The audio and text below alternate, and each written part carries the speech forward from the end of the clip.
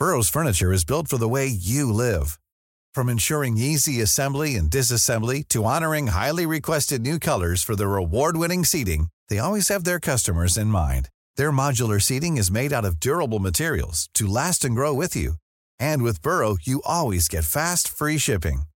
Get up to 60% off during Burrow's Memorial Day sale at burrow.com/ACAST. That's burrow.com/ACAST. burrow.com/ACAST. Since 2013, Bombas has donated over 100 million socks, underwear, and T-shirts to those facing homelessness. If we counted those on air, this ad would last over 1,157 days. But if we counted the time it takes to make a donation possible, it would take just a few clicks. Because every time you make a purchase, Bombas donates an item to someone who needs it. Go to bombas.com/ACAST and use code ACAST for 20% off your first purchase. That's bombas.com/ACAST, code ACAST. CJMD 96.9 Lévis. L'alternative radio. La recette qui lève. Pas besoin de pilule. Yo, hold on. Stop the camera. Stop the press. Now, Bill, this your nigga, Snoop Dogg. Now answer me this. Did you fuck that bitch or what? Well, that's not the first time that question's been asked. But since I believe, and I think any person, reasonable person would believe, that is not covered in the definition of sexual relations I was given, I'm not going to answer it except to refer to my statements. I had intimate contact with her that was inappropriate. I do not believe any of the contracts I had with her violated the definition I was given. Therefore, I believe I did not do anything but testify truthfully on this matter. What's the use of the truth if you can't tell a lie sometimes? What's the use of the truth if you can't tell a lie? What's the use of the truth if you can't tell a lie sometimes? What's the use of the truth if you can't tell a lie? Lies, stories and alibis. Big Mac in the land of the small fries. Everyone lies and tries to get by. Some of us drink while most just get high. You're trying to cover up the holes in your sneakers. You need to put your motherfucking face to the speaker.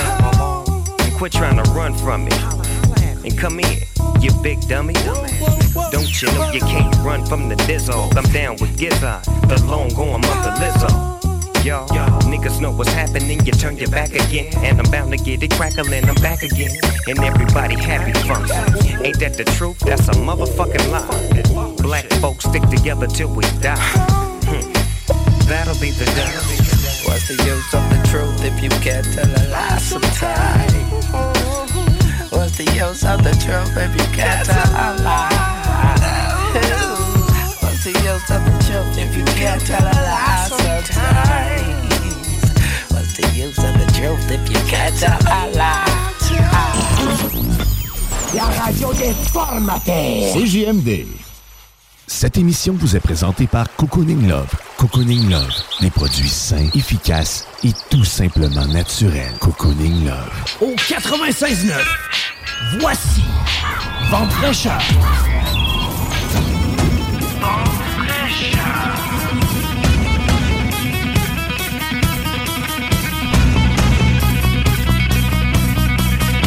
Allô tout le monde! Oui, j'ai une drôle de voix ce matin. Mes collègues m'ont dit, voyons, Manon, habituellement, t'es ouverte d'esprit, t'es ouverte, t'es la fille la plus ouverte qu'on connaît. Mais là, aujourd'hui, je suis bouchée, je suis fermée, je suis congestionnée. Alors, merci de m'accueillir telle que je suis aujourd'hui. Je vais faire mon possible pour vous rendre une émission à la hauteur de vos attentes, mes chers auditeurs. Aujourd'hui, on reçoit Brigitte Arouni, Éric Laliberté, Isabelle Mignot, Denis Beaumont et moi-même. Et oui, c'est ça. Donc, nous sommes le 26 février 2022. Aujourd'hui, c'est le 148e émission Vente fraîcheur. Et je commence direct là en remerciant Cocooning Love d'être notre commanditaire et en vous invitant tous à aller participer au concours. Donc, vous devez aller sur le site 969fm.ca, onglet concours. Vous choisissez l'émission Vente fraîcheur pour le mois de février 2023. Et je vous donne l'indice de la semaine qui est crème. Donc, crème, C-R-E-M-E. C'est l'indice de la semaine à mentionner dans le formulaire à compléter et vous courez ainsi la chance de vous mériter un beau 100$ à dépenser chez Cocooning Love. Donc, vous avez la semaine pour y participer avec cet indice-là et la semaine prochaine, je ferai connaître les gagnants du mois. Donc, aujourd'hui, à l'émission, que se passe-t-il à l'île de Malte? On a hâte de le savoir.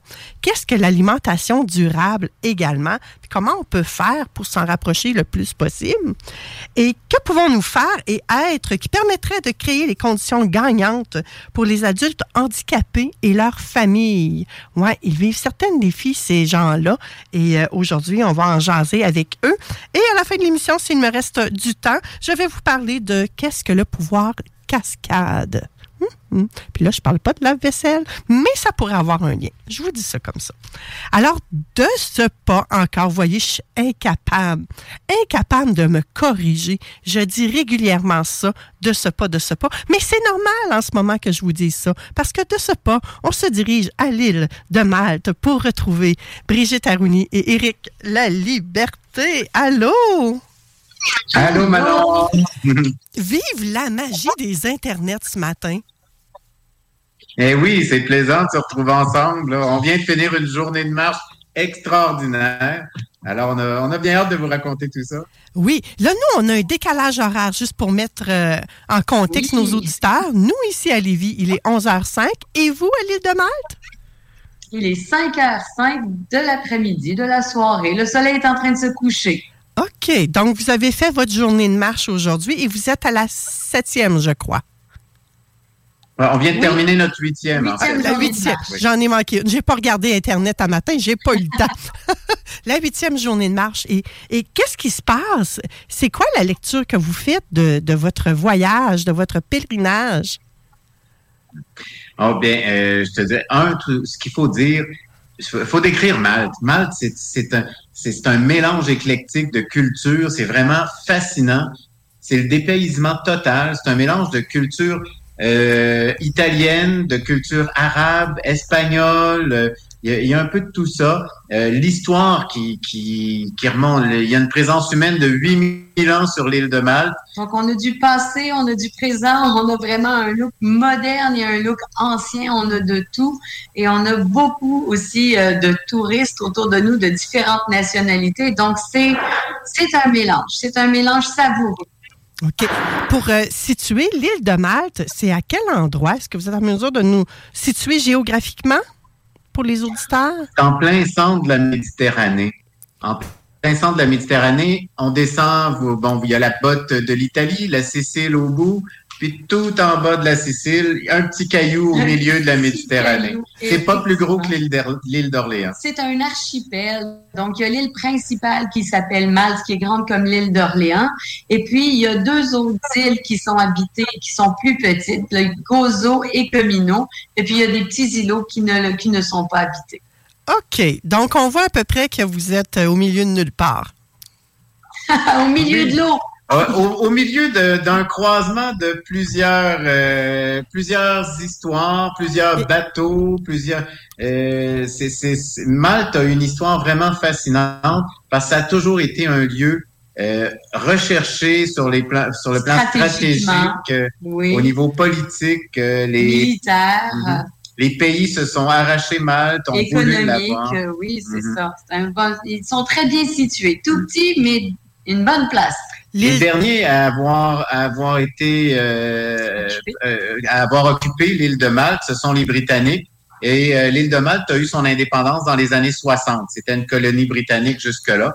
Donc, déjà, au niveau culturel, un des gros chocs, c'est qu'ils conduisent... eux, ils vont vous dire qu'ils conduisent dans le bon sens, mais nous, on trouve qu'ils conduisent à l'envers. Et c'est très mêlant. Ouais, ils conduisent pas du même bord. Quand on arrive pour traverser la rue comme pèlerin, c'est pas évident parce qu'on regarde toujours du mauvais bord. Oui, toujours important de regarder des deux côtés, Éric. Comme ça, on se trompe pas. Mais là, avez-vous le temps de vous attarder, je vais dire, de prendre le temps de savourer tout ce que ça comporte, donc les nombreuses forteresses, les temples, etc., qui peuvent avoir là-bas? Vous avez le temps de regarder tout ça ou pas? peut-être pas toutes. Oh non, les journées qu'on a prévues sont de peu de kilomètres. Hein. On se dit entre 15 et 20 kilomètres par jour, ce qui veut dire que quand on traverse un lieu, surtout qu'on l'a prévu, quand on traverse un lieu qui va être intéressant, les gens ont du temps. On a ajusté le parcours de marche pour ça. Mais on a le plaisir de découvrir Malte dans toute sa splendeur en marchant les sentiers qui nous font découvrir les falaises, les vallées, les petits villages où on serait jamais allé, mais qui sont très pittoresques dans leurs caractéristiques locales, de croiser la vie des gens de la place. Brigitte, je remarque que tu parles d'un parcours de marche. Pourquoi pas un pèlerinage dans ce cas-ci? Ben, quand je dis un parcours, c'est le tracé qu'on a prévu. Okay. Ça demeure un pèlerinage. Je pense que les gens qui marchent avec nous vont vous dire qu'ils ne sont clairement pas en vacances. Okay. Parce que quand on marche chaque jour avec notre sac à dos, il y a quelque chose qui nous amène au-delà du lieu et du simple tourisme. Et là, rendu à la 8e journée, comme vous en êtes rendu là, vous êtes rendu à quelle étape? Est-ce que c'est encore le pèlerin randonneur ou on est passé à autre chose? Ben, on est dans un moment charnière à ce moment-ci. Hein. Quand on entre dans la 2e semaine de marche, c'est un temps où on commence à se remettre en question. Hein. Comme Jean-Christophe Ruffin l'écrivait dans Immortelle randonnée, une semaine de marche, c'est des vacances. Au-delà, c'est autre chose. Hein. Quand on a dépassé la semaine, ben là, c'est ça, c'est que c'est plus long qu'habituellement. Et durer dans la marche, répéter dans la durée l'exercice, ça devient exigeant. Quand on arrive à ce stade-ci, on se remet en question. Pourquoi je me donne du trouble comme ça? Qu'est-ce que je fais là? Pourquoi j'étais bien chez nous? Qu'est-ce que j'ai approuvé? Et c'est là qu'il y a quelque chose qui se passe et qui se met qui va susciter une ouverture. Parce que, justement, on remet en question nos conventions, nos manières de vivre usuelles. On se demande, justement, ben, pourquoi je pousse la machine comme ça? Pourquoi je cherche ça? Et à travers ça, ben là, on va transformer, on va changer tranquillement. Ce qu'on risque de voir au cours de la prochaine semaine, c'est un changement chez les participants dans leur manière d'aborder le chemin. Ça devrait ne plus être tranquillement, on devrait le voir changer là, chez les gens, mais on ne devrait plus être dans une performance d'une marche à abattre, du chemin, du kilomètre à abattre, mais savourer chaque pas, prendre le temps d'être là. On a déjà des gens qui nous l'ont dit. Là, je commence à être écœuré. Je commence à en avoir assez. Je trouve ça difficile. Mais bon, on leur dit, on accompagne les gens dans cette démarche-là, puis c'est de dire, ben, on va dépasser ce stade-là. Persister, c'est comme passer son second souffle. Chez les marathoniens, souvent, c'est ça qu'il faut. C'est la comparaison la plus simple, mais c'est juste que ça se fait dans plus longtemps. Mais quand on arrive à cette étape-ci, c'est vraiment l'idée du second souffle. Lâchez pas, ça va se replacer. Vous allez passer dans un autre étape. Un matin, on se lève, puis moi, c'est ce que ça me fait à chaque fois, justement. Ce matin, je disais aux participants, je disais, c'est aujourd'hui. Parce que je le remarque, parce que ce matin-là, je prends mon sac à dos, puis tous les autres jours, il me semblait lourd. Et un matin, je le prends, puis je dis, il est léger. J'ai l'impression d'avoir oublié quelque chose. Donc, vous autres aussi, Éric et Brigitte, en tant qu'accompagnateurs, vous les revivez, ces étapes-là? Tout à fait. On est sur le chemin, on vit le même chemin qu'eux autres. Et en plus, je dirais qu'on a le bagage de l'accompagnateur. Tu sais, c'est un petit peu... Moi, personnellement, ce que je trouve difficile, c'est quand je commence avec ces pèlerins-là, que moi, je sais qu'il va y avoir un chemin de transformation et que j'ai à accepter que pour l'instant, c'est pas facile. Puis que je dois leur donner confiance, qu'ils vont changer. Il y a des choses qui vont apprendre, il y a des peurs qui vont tomber, il y a une aisance de la marche qui va se développer. Donc, il y a ce pèlerinage-là qui se fait pour nous deux comme accompagnateurs. On a beaucoup travaillé ces derniers jours au niveau de la capacité à s'orienter, à être capable de suivre le chemin. On a des cartes, on a des itinéraires tracés, mais au début, on est là, on est plus devant à prendre le lead. Et là, on laissait les participants prendre les devants, partir devant, puis trouver le chemin. Puis, c'est pas un chemin fléché? Tout le monde s'est senti apte à le faire après une semaine. On en a déjà parlé avec toi de ce concept d'une souffrance raisonnable. Puis c'est ce qu'on propose aux participants. Mais nous, il faut qu'on accepte qu'au départ, c'est souffrant pour eux. Mais nous, on sait que c'est réalisable. Et ce dosage de souffrance fait en sorte que quand ils atteignent leurs objectifs, quand ils dépassent la difficulté, il y a une fierté, il y a une émotion qui est claire et qui donne confiance après ça dans le quotidien. De se dire, hey, moi, j'ai réalisé ça. C'était difficile, mais je l'ai réussi. Donc, c'est pas trop difficile parce qu'il faut qu'ils soient capables de réussir. Puis, c'est pas trop facile parce que sinon, la transformation, elle se ferait pas. Il y aurait pas de satisfaction, il y aurait pas le sentiment de grandir. Donc, on les met dans ce contexte-là. Oui, vive l'autonomie, hein? La débrouillardise, le système D. C'est vraiment ce qu'on favorise, hein? C'est de travailler à ce que tout le monde développe cette autonomie pour être capable de partir vivre un chemin par lui-même. Hein, oui, l'autonomie en respectant le rythme de chacun. Parce que, comme tu sais, je me dis, nos petits-enfants, là, quand ils grandissent, c'est pas tous les enfants qui marchent à 9 mois. Il y en a qui marchent à 1 an et 2 mois. Ben, on les accompagne. Je me dis, c'est pareil, nos pèlerins, chacun va trouver à un moment donné le moment idéal pour gagner en assurance, pour oser. Et nous, on a juste à être là et à les accompagner à leur vitesse. Marcher avec. Marcher avec, c'est génial. J'adore ça. Et j'entends également que c'est un peu différent de d'autres chemins de Compostelle où on retrouve les fameuses flèches jaunes. Mm-hmm. Oui. Oui, c'est différent. En fait, ça va l'être de moins en moins parce que c'est tout récent. Malte vient d'être intégrée. On est parmi les premiers à venir marcher l'île de Malte, alors qu'elle vient d'intégrer le grand réseau de Compostelle. Ça devient un lieu de départ possible et c'est un chemin particulier à faire. C'est vraiment intéressant pour ceux qui auraient le goût de se lancer dans l'expérience. C'est une expérience de plusieurs mois pour le faire au complet, le chemin, si quelqu'un décide de le faire. Mais c'est intéressant parce que c'est un chemin qui va d'île en île. Alors, il fait une traversée de l'île de Malte, le chemin. Il s'appelle le Camino Maltais. Il a intégré le réseau de Compostelle le 9 janvier de cette année, 2003. Qu'il a intégré le réseau de Compostelle.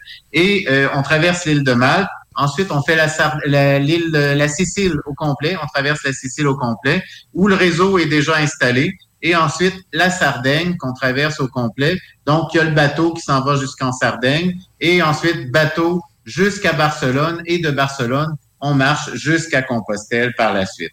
Alors, vous voyez, c'est un long chemin. Un long chemin. De probablement 5 mois de marche. Oui. Ça représente à peu près 5 mois de marche. Oui. Les paysages sont à faire rêver. Moi, j'ai regardé quelques-unes de vos vidéos sur Bottes et Vélo, là. Et sérieusement, j'avais le goût d'être avec vous autres. Ah, ils sont extraordinaires et honnêtement, février est un beau moment pour découvrir Malte. Si on n'aime pas trop la chaleur, donc le découvrir à pied à ce temps-ci de l'année, c'est parfait. On a malgré tout eu très chaud. Mais il y a moins de touristes. C'est plus tranquille. Donc, c'est agréable. Il a fait beau parce qu'il n'y a pas beaucoup de pluie à Malte et il a fait entre 15 et 20 degrés. Mais avec le soleil et le sac à dos, on appréciait quand il y avait une brise. Oui, on a des coups de soleil. Oui, c'est magnifique. Les paysages sont beaux. Ils sont vraiment beaux. Qu'est-ce qui vous attend dans les prochains jours, Éric et Brigitte, ainsi que le groupe? Je crois que vous êtes 18 en tout? Bon, avec nous deux, on est 20, là. Il nous reste une belle finale, tant qu'à moi. Là, on a fait toute la partie ouest de l'île, qui est avec les villes et le côté balnéaire. Le côté balnéaire. On a fait Gozo. Et là, on s'en va vers les villes historiques. On termine avec le bonbon de l'île de Malte. Donc, les villes de Rabat et de Mdina, ça va être vraiment une découverte pour les personnes qui marchent avec nous. C'est riche en histoire, à différents niveaux de l'histoire, que ce soit d'il y a des milliers d'années que juste depuis la guerre mondiale, il va y avoir, ça ne se dit pas, ça se vit. Il y a des grands événements d'Île de Malte. Entre autres, hier, on visitait un temple qui remonte à 5600 ans sur l'île de Gozo. La forteresse, qui datait de l'époque médiévale. Qui remonte à Bonaparte, parce que la France a été a pris possession de l'île de Malte à une époque. Ensuite de ça, on a eu les chevaliers de l'ordre de Malte, qui sont plus connus, les chevaliers de l'ordre de Malte, qui étaient des chevaliers qui protégeaient les pèlerins en route vers Jérusalem. C'est ça, qui ont une présence très, très marquée sur l'île. À une autre époque, même avant ça, il y a eu les Phéniciens, qui étaient ici, les ancêtres des Libanais, qui étaient, qui ont beaucoup, qui utilisaient l'île pour le commerce, et qui c'est un point de ravitaillement pour eux, et qui ont été ici très, très longtemps. On a, au niveau cinématographique, l'île est tellement regorge de lieux historiques nombreux. Alors, c'est utilisé pour tourner plein de films, entre autres ceux qui sont des adeptes de l'émission de Games of Thrones. Ça a été tourné ici en bonne partie. Le dernier Jurassic Park a été tourné ici en partie. Le vieux film de Robin Williams, Popeye, a été tourné ici. Donc, bon, on en a plein comme ça. C'est ça qu'on dit. C'est quand on est en marche, il y en a pour tous les goûts. Il y en a pour tous les goûts. Et je dis tous les goûts, je pourrais aussi dire quand on marche, on ne meurt pas de faim en Malte parce qu'il y en a également vraiment pour tous les goûts en termes de restauration. Il y en a la nourriture est excellente. En termes de paysage, pour tous les goûts en termes de lieux à traverser. C'est extrêmement dépaysant. C'est du pur bonheur. Présentement, notre séjour, c'est du pur bonheur. Ça semble être facile également s'approvisionner tout au long du parcours.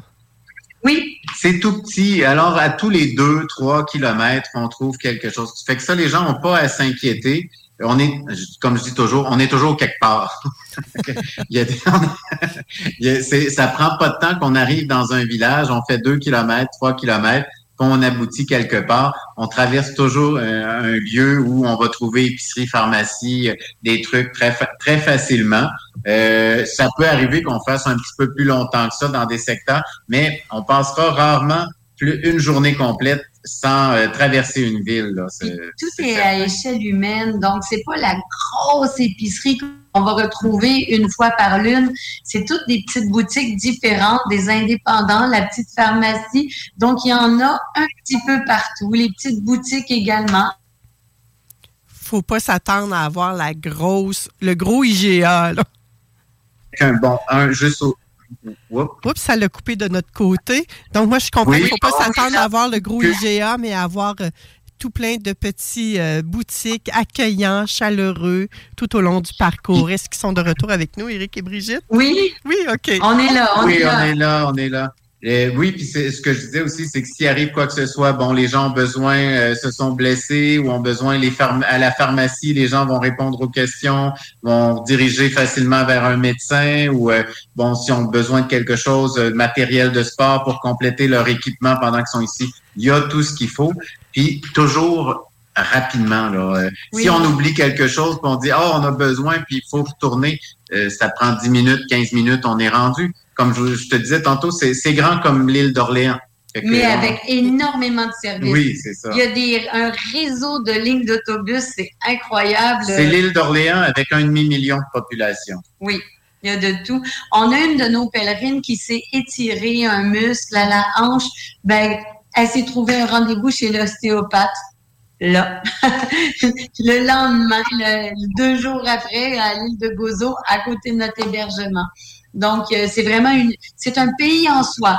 Ils ont tous les services. Ils ont un aéroport, on s'entend, un aéroport international. Donc, il y a tout. Il y a tout sur cette île-ci. C'est ce qui est extraordinaire. Est-ce que ça veut dire que cette pèlerine-là a quitté la marche parce qu'elle s'est blessée ou elle peut quand même continuer son parcours? Non, l'ostéopathe, elle l'a rencontré, lui a fait un traitement et puis il a regardé le trajet qu'on allait marcher puis il lui a dit simplement peut-être alléger un petit peu son sac et qu'il n'y aurait pas de problème. Donc, elle a marché avec nous aujourd'hui. Donc, pour assurer les membres des familles peut-être de ces pèlerins-là qui nous écoutent aujourd'hui, comment vont-ils, cette belle gang? Oh, qu'ils ont l'air d'avoir du plaisir. Certains diraient que les pieds sont parfois fatigués, mais mon Dieu, quel beau groupe! Quel beau groupe! Chaque fin de journée se termine en disant « Mais quelle belle journée on a eue! » Je pense depuis le début, ça a été dit à tous les jours. comment les gens ont apprécié, comment ils aiment l'environnement, le moment de la visite ici, de ce temps-ci de l'année pour venir marcher ici. Puis ce qui est extraordinaire, c'est qu'on va pouvoir dire au bout de 2 semaines qu'on a marché un pays au complet. C'est quand même vrai, hein? Oui. C'est une belle façon d'aborder ça. Ça paraît immense, mais le pays fait quoi? Une superficie de 240 quelques kilomètres carrés que j'avais vu sur Wikipédia. Oui, à peu près, ça a 30 kilomètres de long par... Ça coupe malheureusement. Bon, je pense qu'on a un petit problème avec la connexion Internet, mais c'est quand même la beauté de pouvoir parler à des gens qui sont à l'île de Malte présentement. Peut-être que la connexion reviendra et on pourra savoir on pourra savoir de Éric et Brigitte. Hey, j'ai envie de vous dire, on entend souvent parler de la création d'un nouveau monde. N'est-ce pas là une façon de créer notre nouveau monde? De partir en pèlerinage comme ça? Je crois que oui, on a quelque chose dans ça. Moi, je trouve que ça relève d'une spiritualité du 21e siècle. Hein. L'expérience pèlerine, cette expérience qui nous amène, de plus en plus les gens ont ce goût de voyager, d'aller à la rencontre d'autres cultures. Je pense que tout le phénomène backpackers entre dans la même lignée. Et il y a quelque chose qui construit du neuf sur le plan relationnel à travers ça. C'est fascinant de voir comment les gens se mêlent ici, comment les rencontres se font, comment on change d'attitude aussi. Hein? Et je sens plus d'ouverture à aller vers l'autre, à découvrir la culture de l'autre, à découvrir l'autre dans ses différences aussi. Et c'est ça qui est vraiment extraordinaire. Au lieu de se replier sur soi et de s'ériger des barricades autour de nous pour se préserver, ben là, on ouvre sur tout ce qui se fait et on se sent pas menacé par cette ouverture-là sur la découverte d'une autre culture. Tout à fait. Et je dirais que ça change notre réalité actuelle lorsqu'on fait ce genre de voyage-là où on s'ouvre à différents horizons. Mais ma question serait la suivante pour vous deux, Éric et Brigitte. Pourquoi choisir de le faire avec vous autres? Moi, je crois qu'il y a différents services qui attirent différents individus selon les besoins de chacun. Je crois qu'il y en a qui ont une expérience de voyage qui leur donne confiance de se lancer dans l'aventure seule, de faire les réservations, d'oser rentrer à l'hébergement à la dernière minute puis voir s'il y a de la place. Donc, selon les individus. Je crois que les gens qui viennent marcher avec nous, il y a ce désir, d'être en groupe, de vivre la démarche qu'on propose, qui est une démarche qui m'accompagne à développer un art de vivre que je ramène dans mon quotidien. Donc, la démarche attire les personnes qui viennent marcher avec nous et elles apprécient aussi se dire, j'ai pas à m'inquiéter, il va y avoir des gens avec moi, les réservations sont faites. Donc, il y a ce compromis entre les deux. Je te dirais aussi que c'est un peu comme quelqu'un qui décide de s'offrir une retraite de silence, exact. Ou une retraite de jeûne, ou il y a différentes formes de temps où on se retire du quotidien d'une certaine manière pour se retrouver, pour faire le point de sa vie, sur sa vie. Et le pèlerinage en est une de ces manières-là. Et c'est ce que Bott et Vélo offre. Un retrait pendant un temps dans une démarche structurée qui permet de vraiment saisir ce qui est en train de se vivre à travers toute cette expérience pèlerine. Comme le dit Éric, à partir du moment où on va dans une retraite, mais j'ai pas à me préoccuper de rien. Je n'ai qu'à vivre l'exercice qui m'est proposé. Je pense que les gens qui viennent marcher avec nous se libèrent d'un tracas organisationnel et ont toute la liberté de s'investir dans cette relecture de leur vie et de peut-être réorientation du chemin donné à leur vie. L'esprit n'est pas accaparé par autre chose. Il ne reste plus qu'à être toi-même à travers cette démarche-là. J'aime beaucoup d'aborder le sujet en disant que c'est une genre de retraite où il y a une structure, une sécurité qui nous amène à découvrir un art de vivre. J'aime ça, ce que vous avez dit, Brigitte et Éric. En terminant, qu'aimeriez-vous ajouter?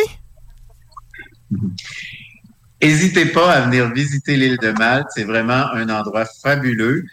on ne connaît, c'est un pays méconnu que nous, en tout cas, c'est pas une destination que les Canadiens prennent, mais c'est simple de s'y rendre. Il y a plein de vols à travers, en passant par Paris, Amsterdam, Francfort, Munich, pour venir jusqu'ici. Mais c'est vraiment une expérience à vivre. Ceux qui veulent le faire en pèlerin, par contre, les chemins vont être terminés on vient juste de terminer de baliser le Camino maltais, qui est vraiment le chemin qui se rend jusqu'à Compostelle et qui croise en même temps le chemin de la paix universelle, qui est un autre chemin de pèlerinage qui avait été reconnu au 16e siècle par le roi de l'époque. Et c'est ça. Cette partie-là fait à peu près une 60aine de kilomètres. Les gens vont pouvoir le vivre sur un chemin balisé. Mais le reste, je crois que l'expérience pèlerine peut se vivre n'importe où. Il s'agit juste de choisir son chemin, de se donner des distances à franchir et d'avoir des hébergements à distance raisonnable. Après ça, on peut la vivre, l'expérience pèlerine. Chacun est capable de se tracer un chemin pèlerin. Tu as tout à fait raison. Je terminerai en disant Il Giornata Taib, qui veut dire bonne journée à vous. En maltais. En maltais. Est-ce que vous dites Buen Camino et Ultreya sur ce chemin-là aussi? Non, parce que c'est maltais. OK. Mais, c'est ça. On commence à apprendre des mots maltais, là. Fait que là, le Ultreya se dit, oui, c'est vrai. Ultreya se dit ici aussi. OK. Mais on n'a pas eu l'occasion de le dire. On n'a pas croisé d'autres pèlerins. Non. Pas encore. On a rencontré, par contre, James Portelli, qui est le président de l'association Jacquard de Malte. Ce sont eux qui ont mis sur pied le chemin maltais. Et il est venu nous rencontrer une soirée à un souper. Ça a été vraiment sympathique. Un bon bonhomme, vraiment passionné par l'histoire de leur île. Ah, c'est vrai qu'on fait tellement des belles rencontres sur... vous me rappelez des souvenirs, Brigitte et Éric. Mais en terminant, vraiment, là, c'est vraiment la fin cette fois-ci. Si on veut faire ce projet-là, cette retraite-là, ce cheminement-là, cette expérience-là, avec vous autres, Bottes Vélo, ça va aller à quand, le prochain? Le prochain Malte, ça va être en février 2024. Oui. Mais il y en a d'autres qui s'en viennent. Là, on a les Rocheuses très bientôt. Au mois de mai. La Gaspésie, le chemin de Compostelle aussi à l'automne. Il y en a plusieurs là, qui s'en viennent. Et il y en aura des nouveaux aussi qu'on va vous proposer bientôt. Alors, je ne suis pas capable de répéter les mots que Brigitte nous a dit, mais Brigitte, je te laisse le soin de nous les répéter. Il Giornata Taiba. C'est excellent. Merci à vous deux. Bye tout le monde. Merci, ça a été un plaisir d'être avec vous. Bonne fin d'expérience à l'île de Malte. Merci. Après la pause, on retrouve Isabelle Mignot qui va nous parler de qu'est-ce que c'est ça, cette affaire-là, l'alimentation durable. Elle va nous parler de ça puis de comment s'en approcher le plus possible. Restez là, la belle gang. On vous retrouve tout de suite après la pause. Laurent et les truands. Tu dis ce que le monde veut entendre pendant la campagne? Ah oui, 1 million par-ci, 1 milliard par-là. Il y en avait-tu des chiffres, hein? Et qu'est-ce? Puis là, un coup élu, tu dis je vais faire ce que je voulais. Et je nomme 2 ministres par ministère. Il y en a un qui va être là pour gérer les affaires quotidiennes, puis l'autre va être là pour réformer. Ne manquez pas Laurent et les truands du lundi au jeudi dès midi. Devez votre marque à votre image. CJMD. Talk. Rock. Hip-hop. L'alternative radio. Eh bien, oui, il est 11h33. Je suis de retour à l'émission. Eh oui, vous écoutez présentement Vente fraîcheur. Et malgré le fait que je sois bouchée, congestionnée, j'ai quand même toute ma tête, là. J'ai envie de vous raconter une petite anecdote familiale qui s'est passée ce matin avant de parler avec Isabelle. Isabelle, t'es là, hein? Tu nous entends? Ben oui, je suis là. Ben oui, t'as des enfants, toi, hein? Hein? Tu as des enfants, toi? Oui, j'ai un petit coco de 2 ans et demi. Ouais, c'est vrai, tu en as juste un, je m'excuse. Et moi, je suis grand-maman. Et à l'occasion, j'ai une de mes filles ou n'importe laquelle de mes enfants qui nous envoie des photos. Et ce matin, il y en a une qui a 2 petits garçons qui m'envoie une photo des 2 assis sur une chaise. Le plus vieux se touche le nez sur la première photo. Et sur la deuxième photo, il touche le nez de son petit frère. Alors, puis là, ma fille, elle a écrit « Bonne journée hein, » avec des beaux petits cœurs. Puis là, moi, de répondre « Bonne journée », mais journée N-E-Z. Fait que là, je me trouvais ça bien drôle. J'ai mis un petit lol à la fin. Mais elle n'a rien compris de pourquoi je mettais lol. Fait que moi, je me trouvais hot, là, de faire un jeu de mots avec les nez, mais ça a l'air... C'est ça. Des fois, ça marche pas tout le temps, hein? Ouais, c'est ça. T'aurais réagi comment, toi, Isabelle? Ben, moi, j'aurais trouvé ça drôle. Ben, c'est ça. Là, quand ils l'ont compris, ils m'ont fait des « Hey, t'es forte, Mom! » L'autre, des petits fous rires, là. Mais je pense que c'est ça. C'est peut-être l'effet que je sois congestionnée aussi. Ben oui. Mais c'était vraiment comique. Bon, moi, je me trouvais drôle, du moins. Hein. Ça arrive ça des fois qu'on se trouve drôle puis que les autres ne nous trouvent pas drôle pantoute. Hein? Et là, avec toi aujourd'hui, Isabelle, on va parler d'alimentation durable. Pourquoi qu'on parle de ça avec toi, Isabelle? Parce que de un, t'es Isabelle Mignot, nutritionniste. Hein? Oui, en effet. On va se le dire. Mais de deux, pourquoi faire que tu veux nous parler de ça? Parce que cette semaine, on va tomber en mars. Là. Le 1er mars, c'est quoi? C'est mercredi. Oui, c'est ça. Ça va être mercredi le 1er mars. Et mars, en fait, c'est le mois de la nutrition. Ouh. Donc, à chaque année, au mois de mars, c'est le mois de la nutrition. Puis, je trouve ça bien de le souligner parce que c'est vraiment... Le but, c'est vraiment de mettre en valeur, tu sais, la profession de nutritionniste. Puis souvent, il y a beaucoup de nutritionnistes qui organisent des activités dans le cadre de la nutrition. Donc, tu sais, je le mentionne pour que vous restiez à l'affût si jamais vous suivez des nutritionnistes sur les réseaux sociaux. Fait que, tu sais, je suis un peu la porte-parole de tous mes collègues nutritionnistes aussi. Alors, tu sais, profitez-en, regardez souvent, justement, ils vont être plus actifs sur les réseaux sociaux, il va y avoir des trucs qui vont être organisés, fait que c'est super intéressant. Puis à chaque année, on a un thème qui sous-tend le mois de la nutrition, et cette année, le thème est l'alimentation durable. Donc, c'est pour ça que je me suis dit, bon, ben ça va être un bon moment de jaser de tout ça. Excellent. Moi, j'adore ça. Alors, l'alimentation durable, c'est quoi ça? Parce que moi, j'ai l'impression que l'alimentation est assez durable. Là, on mange tout le temps. Là. Oh, OK, oui. C'est vrai qu'on mange. En fait, l'alimentation durable, c'est vraiment...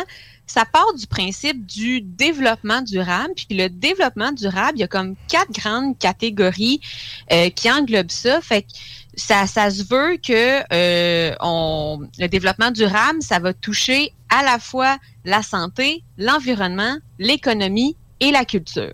Donc, le développement durable, on a ça dans plein, tu sais, vraiment dans plein de sphères. Puis là, aujourd'hui, moi, je vais me concentrer sur une des sphères qui est vraiment l'alimentation durable. Fait qu'il faut tout le temps garder en tête que dans l'alimentation durable, c'est pas juste durable pour un point de vue spécifique, c'est durable à la fois pour ma santé, pour l'environnement, pour l'économie et pour ma culture. Fait que ça, c'est comme la base du mot, tu sais, durable, en fait.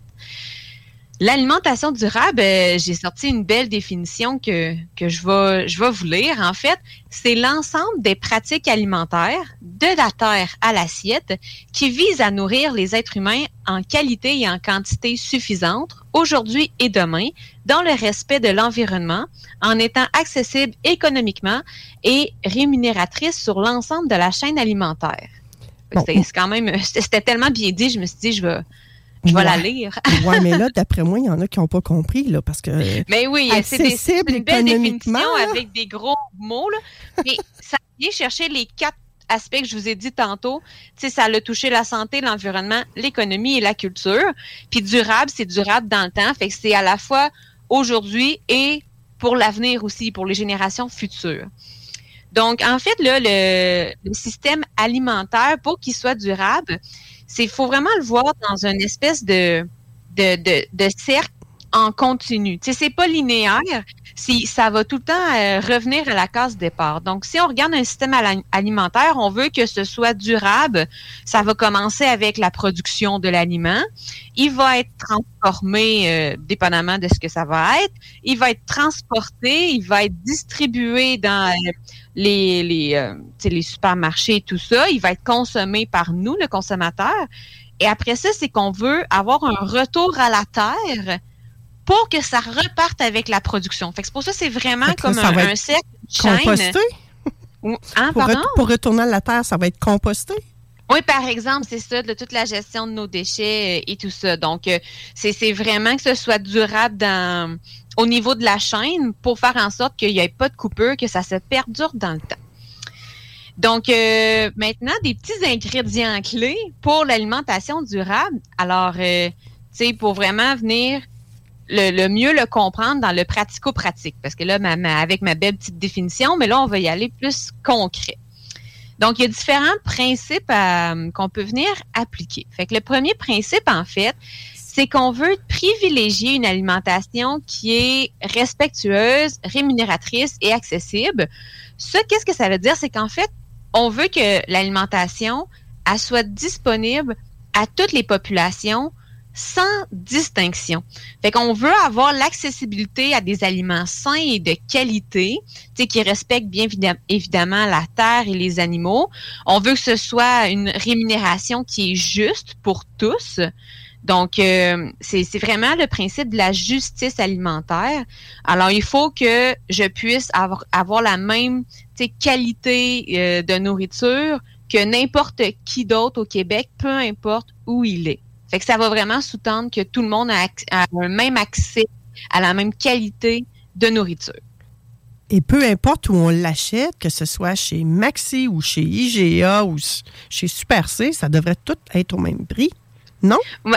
Ben, c'est sûr que là, moi, je suis dans mes principes théoriques. Là, ouais. On aimerait que ça soit appliqué. C'est sûr qu'il y a des épiceries qui vont dire, moi, je vise une qualité supérieure. Ils vont essayer de dire, donc, je vais augmenter mes prix. Il y a aussi, là, on s'entend, on rentre dans du marketing. Là. Ils ont tout là, un branding, comme on dit. Oui. Là, une marque à soutenir. Fait qu'il y en a qui se démarquent pour dire, moi, c'est plus de qualité, donc plus dispendieux. Je vais rechercher un type de consommateur X. Puis l'autre va dire, moi, c'est plus des trucs à rabais.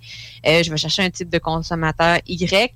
Fait que, tu sais, ça, c'est sûr que c'est ça, mais si on pense à des systèmes alimentaires, mais ça serait de dire, il faudrait faire en sorte que les personnes qui sont, par exemple, vraiment plus au nord puissent avoir accès quand même à un jus d'orange qui coûte pas 15 $ pour le 2 litres. T'sais. Fait que c'est sûr qu'au bout de tout ça, les systèmes alimentaires, il y a nous, en tant que consommateurs, qu'est-ce qu'on peut faire, mais il y a évidemment toutes les politiques en place, donc toute la santé publique, fait que c'est à différents échelons aussi qu'on peut venir jouer. Là. Des fois, ça va plus être un point de vue politique gouvernemental, évidemment. Il y a peut-être trop d'échelons. Il faudrait peut-être en couper quelques-uns, mais en tout cas. Ça, c'est un autre dossier, ça. Isabelle. On ne réglera pas ça, moi puis toi, matin. Là. Écoute, on va tout gérer, on va tout régler. Ça serait tellement différent si c'était nous autres mêmes qui réglaient ça. Qu'est-ce que vous en pensez, les auditeurs? Je pense que vous êtes d'accord, Des fois, on a l'impression que ça serait plus moins intermédiaire. Ensuite de ça, un autre principe de l'alimentation durable, c'est d'avoir une alimentation qui est saine et nutritive pour se permettre de bien se sentir puis avoir une meilleure santé à long terme. Fait qu'on revient un peu avec les principes de base du guide alimentaire canadien. On veut une alimentation. C'est quoi une saine alimentation? En fait, c'est une alimentation qui est variée avec des aliments de base peu transformés. Donc, on revient avec des fruits et légumes, des produits agréés entiers, des aliments protéinés. Puis, on veut vraiment essayer de réduire les aliments ultra transformés. On va cuisiner davantage. Donc, ça revient vraiment à... C'est vraiment comme notre guide alimentaire canadien version 2019 qui revient dans ce principe-là. OK. Évidemment, on garde les habitudes aussi alimentaires. Tu sais, le comportement alimentaire, on l'oublie pas. Fait qu'on prend le temps de manger, on prend le temps de bien savourer, on est à l'écoute de nos sentiments de faim et de satiété. On prend le temps de savourer les aliments parce que c'est donc ben, tu sais, c'est une source de plaisir, les aliments, c'est important. On aime ça manger, c'est un axe social aussi. Fait qu'on prend le temps de partager nos repas en bonne compagnie. Fait que tout ça aussi, ça rentre dans la saine alimentation, les comportements qu'on a autour de l'acte de manger. Se faire des belles assiettes, hein, même si on est toute seule, là. Oui, c'est tellement le fun. On mange avec tous nos sens, hein. Fait que le visuel, c'est très important. Tu sais, souvent, on entend parler, en tout cas, je sais pas pour toi, Isabelle, mais probablement que ta clientèle te dit la même chose. C'est plate de cuisiner quand tu es tout seul. Oui, mais il y a moyen de cuisiner, congeler, ressortir un peu plus tard, puis juste faire une petite variante à la recette pour pas manger, ou bien, c'est ça, pour ne pas manger la même chose toute la semaine. Oui, c'est vrai. C'est vrai que ça a plusieurs enjeux quand on est seul, pour se cuisiner seul. Il y a l'enjeu de comment je fais pour manger varié, mais pas pour gaspiller non plus. Hein. Ben, souvent, c'est ça. On achète les produits, comme des trop grosses portions, mettons, de fruits et légumes, parce que ça se gaspille plus rapidement dans le sens que c'est périmable. Périssable, je veux dire. Fait que, c'est sûr que comment varier, mais pas trop. En fait, comme on dit, le congélateur, ça peut être un super bon truc par rapport à ça. Puis il y a des enjeux aussi quand on est une famille de 4, là, parce que chacun a ses goûts. Il y a peut-être des allergies alimentaires au travers de ça également. Donc, on peut pas... on mange pas le même légume, on mange pas la même sorte de pâte, on mange pas... une va aimer patates douces, l'autre est végétarienne, elle va aimer mieux les patates... je sais pas, moi, d'autres sortes de patates. Comment tout combiner tout ça? C'est sûr que c'est pas tout le temps évident. Fait que là, s'il faut en plus qu'on se remette en question pour manger le plus durablement possible, on fait quoi, nous, en tant qu'individus, Isabelle? Ben, tu sais, on revient avec les différents principes. Là, j'ai parlé, tu sais, l'assiette équilibrée du guide alimentaire, peu importe. Tu sais, est-ce que j'aime ou j'aime pas, par exemple, des champignons? Tu sais, on va juste respecter, moi, j'apprécie moins ça, mais je vais quand même essayer d'aller chercher, mettons, des légumes ailleurs qu'avec les champignons, si j'aime vraiment pas les champignons, là, pour donner un exemple. Donc, dans le fond, on réinvente pas quelque chose. On n'amène pas de la nouveauté au moulin de l'alimentation parce qu'on a mis le mot durable. Là. On nous ressent la même affaire. C'est ça, c'est complémentaire. J'aime ce mot-là. C'est très complémentaire. Là. C'est pas une approche totalement nouvelle qu'on est comme, oh mon Dieu, qu'est-ce que c'est? Puis est-ce qu'il va falloir que je change tout ce que je fais? Bien sûr que non. Puis tu sais, moi, j'apporte différents principes clés. Puis après ça, à vous de voir qu'est-ce que moi, pratico-pratique, qui serait le plus facile à intégrer. C'est tout le temps, c'est des petits gestes à la fois qui fait que ça, pour aider la planète, hein, c'est comme le petit geste de dire, moi, mon papier, au lieu de le mettre à la poubelle, je le mets au recyclage. C'est des choses comme ça, là, qu'on veut venir, là. C'est de trouver des façons qui viennent nous rejoindre, nous, dans notre mode de vie, mais qui va faire aussi une belle empreinte pour notre planète, pour notre système alimentaire.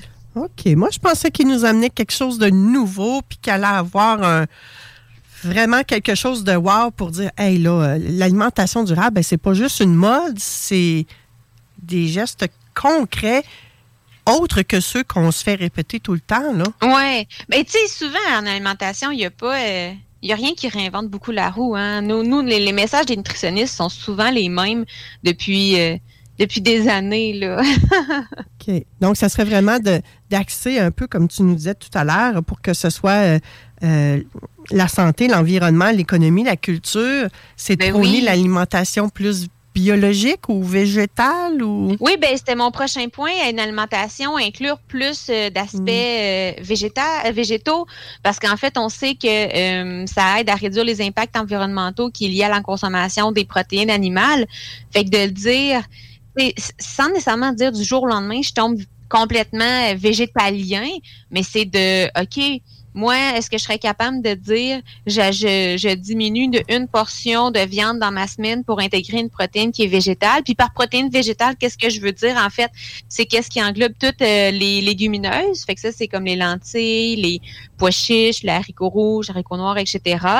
On a toutes les protéines du soya, que ça, c'est végétal aussi.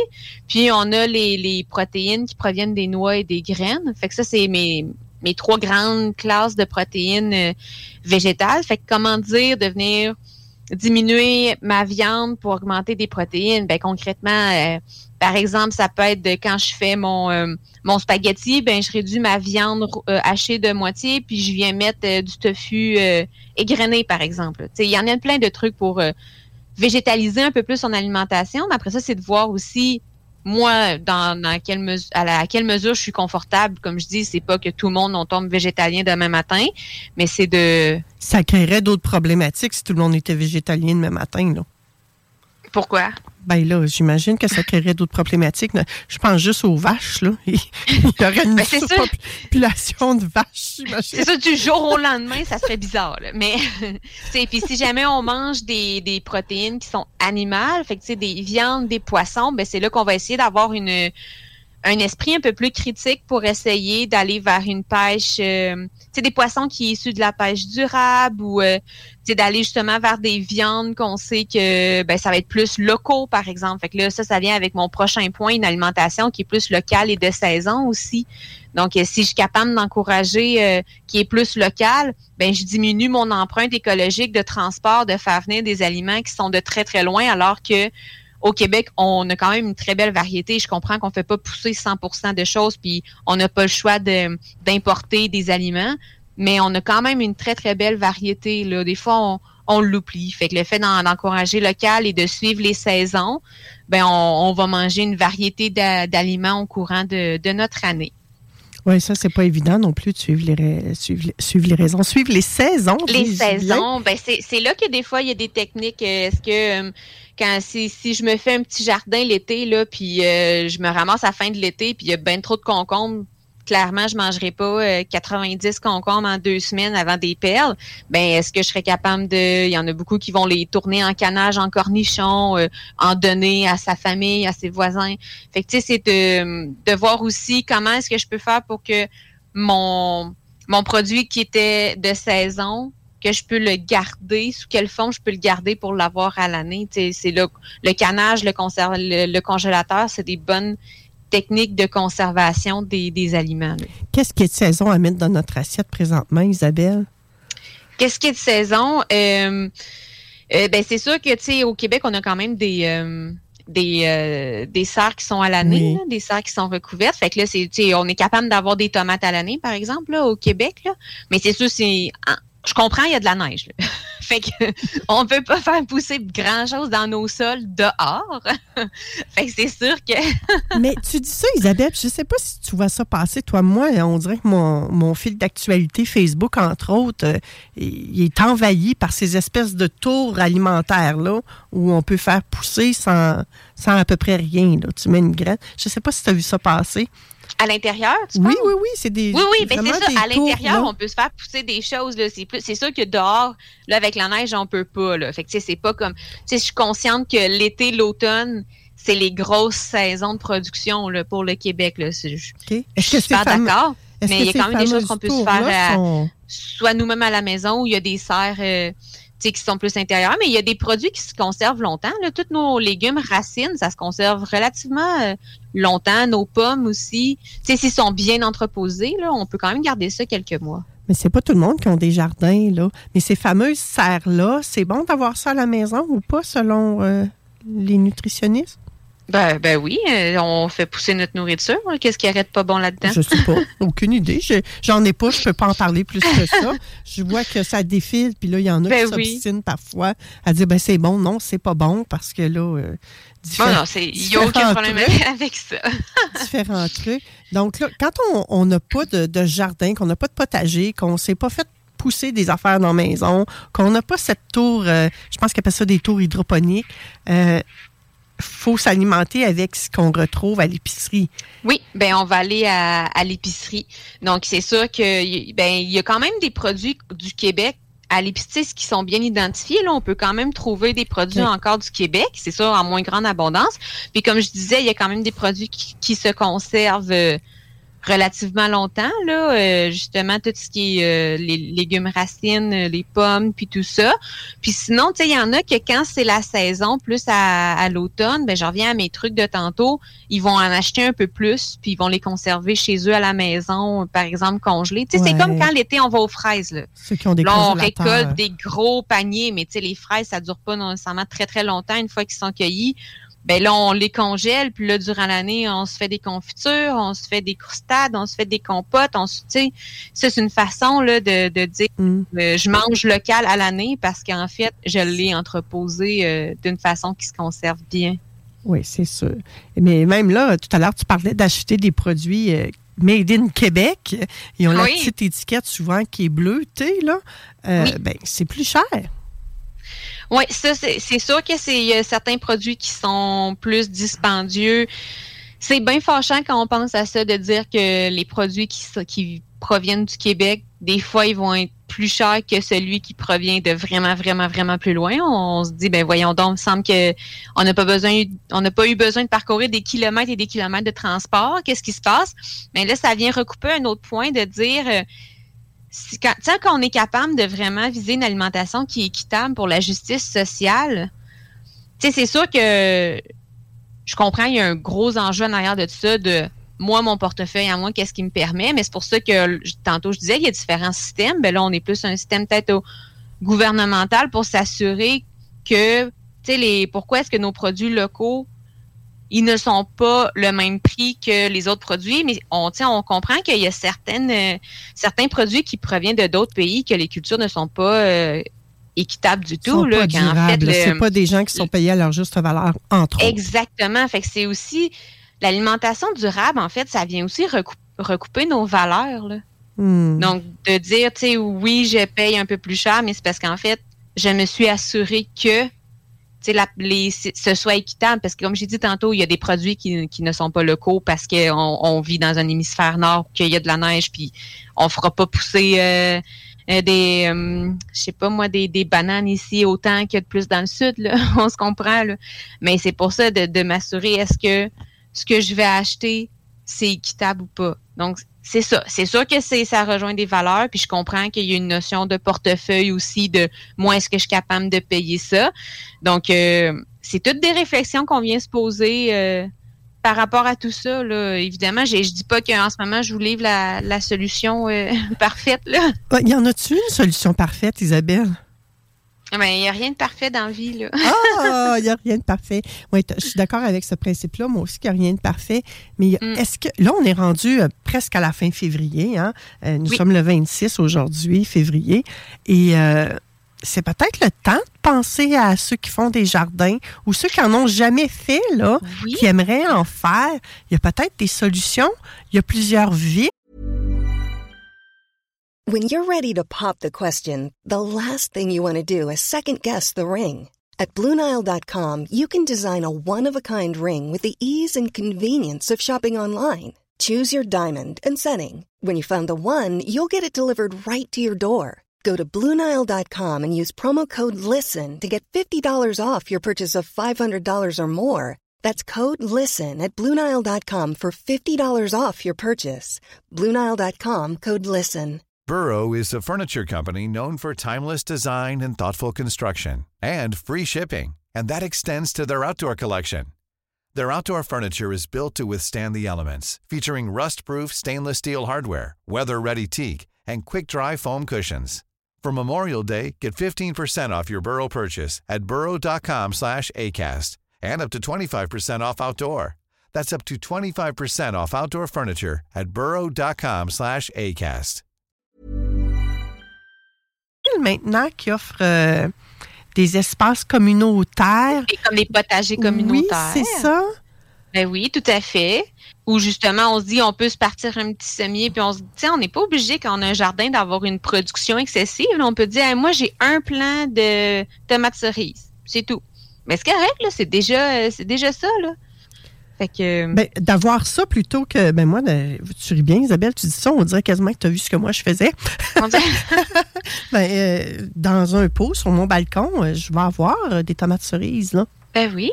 Mais c'est délicieux, des bonnes tomates fraîches comme ça, dans une salade, puis à manger comme ça, là. Oui, c'est des choses, mais des fois, on n'en a pas de balcon. Je pense aux gens qui vivent en appartement, des fois. C'est pas tout le monde qui a un balcon, mais il peut avoir... est-ce que tu as des ressources à nous communiquer, Isabelle, justement, pour les jardins communautaires ou pas? C'est pas des choses qu'on s'est parlé avant. On s'est pas préparé pour ça. Hein? Oui, non. Mais justement, les potagers communautaires, c'est un super bon... belle ressource. Sinon, si moi, je peux rien faire pousser, mais... dépendamment, je suis située où, mais il y a souvent des marchés locaux, là, quand on arrête sur le bord des routes, puis il y a un petit stand d'un producteur local. C'est comme quand on va aux fraises, en fait, souvent, oui. Là, c'est bien local. Fait que c'est ça, là, c'est d'aller encourager nos producteurs locaux en ce sens-là. Et de consommer des produits qui viennent du Québec plutôt qu'acheter des produits qui viennent d'ailleurs. Ben oui, quand on a le choix à l'épicerie, là, tantôt, je disais, oui, il faudrait diminuer notre consommation de viande, mais mettons que j'en mange quand même, tant qu'à manger un porc du Québec puis un porc de je sais pas trop où, qui vient d'un autre pays, pourquoi pas favoriser celui qui vient du Québec, Fait que c'est ça aussi, là, dans nos choix. Sinon, un autre principe bien intéressant, c'est une alimentation qui qui est issu d'une agriculture régénératrice. Puis c'est quoi ça, en fait, là? Souvent, je sais pas si vous vous souvenez tous de vos cours d'univers social du primaire, là, mais, tu sais, on apprenait que, dans le fond, dans le sol, tu sais, les plantes, quand elles grandissent, dans le sol, il y a des minéraux qui viennent se nourrir, mais les plantes, ils utilisent comme tous les minéraux en proportions différentes. Puis le fait de faire la rotation des cultures, en fait, c'est de dire, moi, une année, ben ça, c'est plus justement les producteurs là, qui vont faire ça, mais on peut le faire à petite échelle chez nous. Mais tu sais, si une année, il y a son champ de maïs, il y a son champ de patates, ben l'année d'après ou après quelques années, tu sais, il va comme les interchanger. Parce que si je fais juste pousser du maïs tout le temps à la même place, ben ça va faire en sorte que tu sais, il y a certains minéraux dans mon sol, que là, il sera presque plus là. Puis là, il va falloir qu'ils utilisent, tu sais, ben de l'engrais ou des choses comme ça pour essayer de régénérer, quand on pourrait juste laisser la terre elle-même régénérer, excusez. Puis, il y en a justement qui disent, ils ont comme 2 jardins, puis à chaque année, ils alternent. Il y a un jardin qui laisse reposer, puis il y en a un autre qui fait produire. Fait que ça peut être intéressant à venir faire. Là. Dans le fond, c'est pour augmenter les quantités des différents minéraux dans le sol. On a aussi un autre ingrédient clé qui est éviter le suremballage. Hein? L'épicerie, on dirait que des fois, ils sont bons là-dedans. Là, mon concombre qui est emballé dans un petit emballage, qui est emballé avec un trio de 3 concombres réemballés. Puis là, t'es comme, ben voyons, là, pourquoi est-ce qu'il y en a autant que ça? Fait que des fois, aller vers des épiceries qui sont plus en vrac, ça permet justement de diminuer notre emballage, puis même diminuer aussi le gaspillage. Quand on est en vrac, on prend la quantité que j'ai réellement besoin. Fait qu'on est capable d'aller cibler justement, en plus, quand des fois, on parlait quand on est seul, là, pour éviter le gaspillage, là. Mais là, en vrac, là, on va être capable de prendre la quantité qu'on a de besoin. Puis, tu sais, si on regarde, mettons, plus fruits et légumes, là, tu sais, si vous êtes capable de vous rendre, genre, fruiterie 440, là, on est capable, tous les fruits et les légumes, ils sont en vrac, là. Fait que je suis pas obligée d'acheter un méga contenant de haricots verts quand je suis seule, puis j'en veux juste pour un repas. Je suis capable d'en acheter juste une poignée. Là. Fait que ça aussi, c'est très, très intéressant dans tout le concept de l'alimentation qui est durable. Plein de pépites encore ce matin, Isabelle. Ben oui! Est-ce que tu sais si l'Association des nutritionnistes du Québec... L'Ordre des nutritionnistes. C'est l'Ordre des, Québec. C'est l'Ordre des nutritionnistes, OK. Est-ce qu'elle fait des représentations justement pour promouvoir ça, cette alimentation durable-là, en fait, pour réduire les coûts de toute la chaîne alimentaire au complet, par exemple? Je ne sais pas si l'Ordre en tant que tel fait, si elle va faire en soi des présentations, mais je sais qu'il s'affilie tout le temps avec, pour faire, on a souvent comme des belles affiches, là. Fait que, c'est qu'on est capable, il faudrait que je vous sorte le lien, là, qu'on est capable d'aller chercher. Souvent, ils vont sortir, voici des idées de recettes qui sont en lien avec notre alimentation durable. Fait que ça va être des ingrédients qui sont locaux ou des recettes qui sont du style anti-gaspillage, des choses comme ça. Puis c'est pas évident de se retrouver en tant que monsieur, madame, tout le monde non plus quand on arrive au supermarché ou devant un étalage quelconque puis dire, ben là, je prends-tu celui-là, je prends-tu celui-là? Parce que souvent, on va dire la vérité, Isabelle, là, on y va avec le coût, hein? Ah, OK. Ben, je suis très d'accord, mais les magasins en vrac, c'est moins cher. Souvent aussi. Oui, mais là, derrière tout ça, j'entends nos auditeurs me dire, quand on s'en va dans le vrac, tout le monde a pigrassé là-dedans. Ben, peu importe où est-ce qu'on achète nos aliments, mettons les fruits et légumes, il faut tout le temps les laver avant de les manger. Là. Fait que... Oui, et peu importe que ce soit emballé ou pas, j'ai envie de vous dire, ça a été taponné par quelqu'un à quelque part. Là. Il y a quelqu'un qui l'a cueilli quelque part ou qui l'a transformé quelque part. La seule contre-indication souvent du vrac, c'est les personnes qui ont des grosses allergies. Là. Parce que là, c'est sûr, ça va être difficile de pouvoir dire, ah oui, les arachides n'ont pas touché la farine de blé. Là. Parce que, tu sais, là, c'est ça. Là. Fait que, quand on a des grosses allergies, on va éviter les places en vrac étant donné de la contamination croisée. Mais c'est vraiment d'un point de vue, ma santé à moi. Là, je peux pas me permettre qu'il y ait des traces de cet aliment. Là. Ouais. Mais, sinon, il y en a pas de... Il n'y en a pas vraiment de problème. Là. Puis, on s'entend aussi... oui, on se fie au bon vouloir de monsieur, madame, tout le monde, mais les magasins, ils mettent quand même en place des stratégies pour minimiser la contamination. Là. Habituellement, il ne faut pas que tu prennes avec tes mains. Là. On a quand même des pelles. Puis maintenant, il y a du Purell à chaque entrée de magasin. Le monde sont supposés quand même se laver les mains. Donc, tu sais, il y a quand même des règles d'hygiène à respecter, bien évidemment. Oui, puis, si jamais vous voyez quelqu'un qui vraiment, ça vous écœure, il y a toujours moyen de dire les choses doucement avec des mots aussi. Hein? Ben oui, c'est ça, bien évidemment. Tout le temps moyen. Isabelle, donc aujourd'hui, on parlait vraiment plus du mois de la nutrition qui est sous le thème de l'alimentation durable. Tu nous as donné plein de trucs et astuces également pour faire des choix en fonction de cette alimentation durable-là. Et le mois prochain, tu vas nous parler de... Est-ce que tu t'en souviens? Le mois prochain, il me semble qu'on parle de différents mythes. Oui, ça va être le fun parce que j'ai l'impression qu'on est rempli d'affaires tout croche, là. On pense des affaires, puis on est un peu dans le champ, là. Mais c'est normal, hein, on est bombardé d'informations en alimentation, puis des fois, c'est dur. Là. Ça, c'est-tu vrai ou c'est pas vrai? J'ai entendu dire que. Fait qu'on on va en regarder une coupe de j'ai entendu dire que pour voir si c'est vrai ou pas vrai.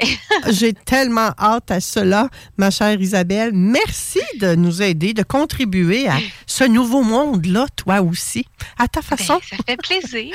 Passe un magnifique dimanche et on se revoit le 26... on se revoit, on se réécoute, on se réentend le 26 mars. Et pour nos auditeurs, peut-être que ça sera avant, parce que peut-être qu'ils auront le goût de te réécouter en podcast ou de réécouter l'extrait également qui sera sur le site 969fm.ca.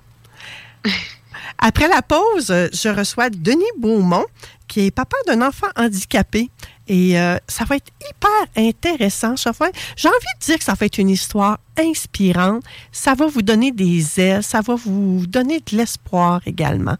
Donc, restez là avec nous. On vous revient après cette courte pause. À tout de suite. Recevez votre marque à votre image. CJMD 96.9 Lévis.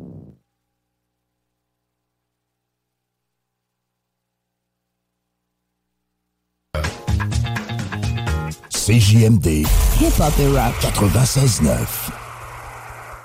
Il est présentement 12h10. Vous êtes à l'antenne de CJMD 96.9. Hein? On vient de vous le dire dans le petit ID qui vient de passer. Hein? Eh oui, voyons, Manon, t'es bouchée aujourd'hui. Ça paraît, t'es pas toute là. Parlez-moi, c'est bien correct.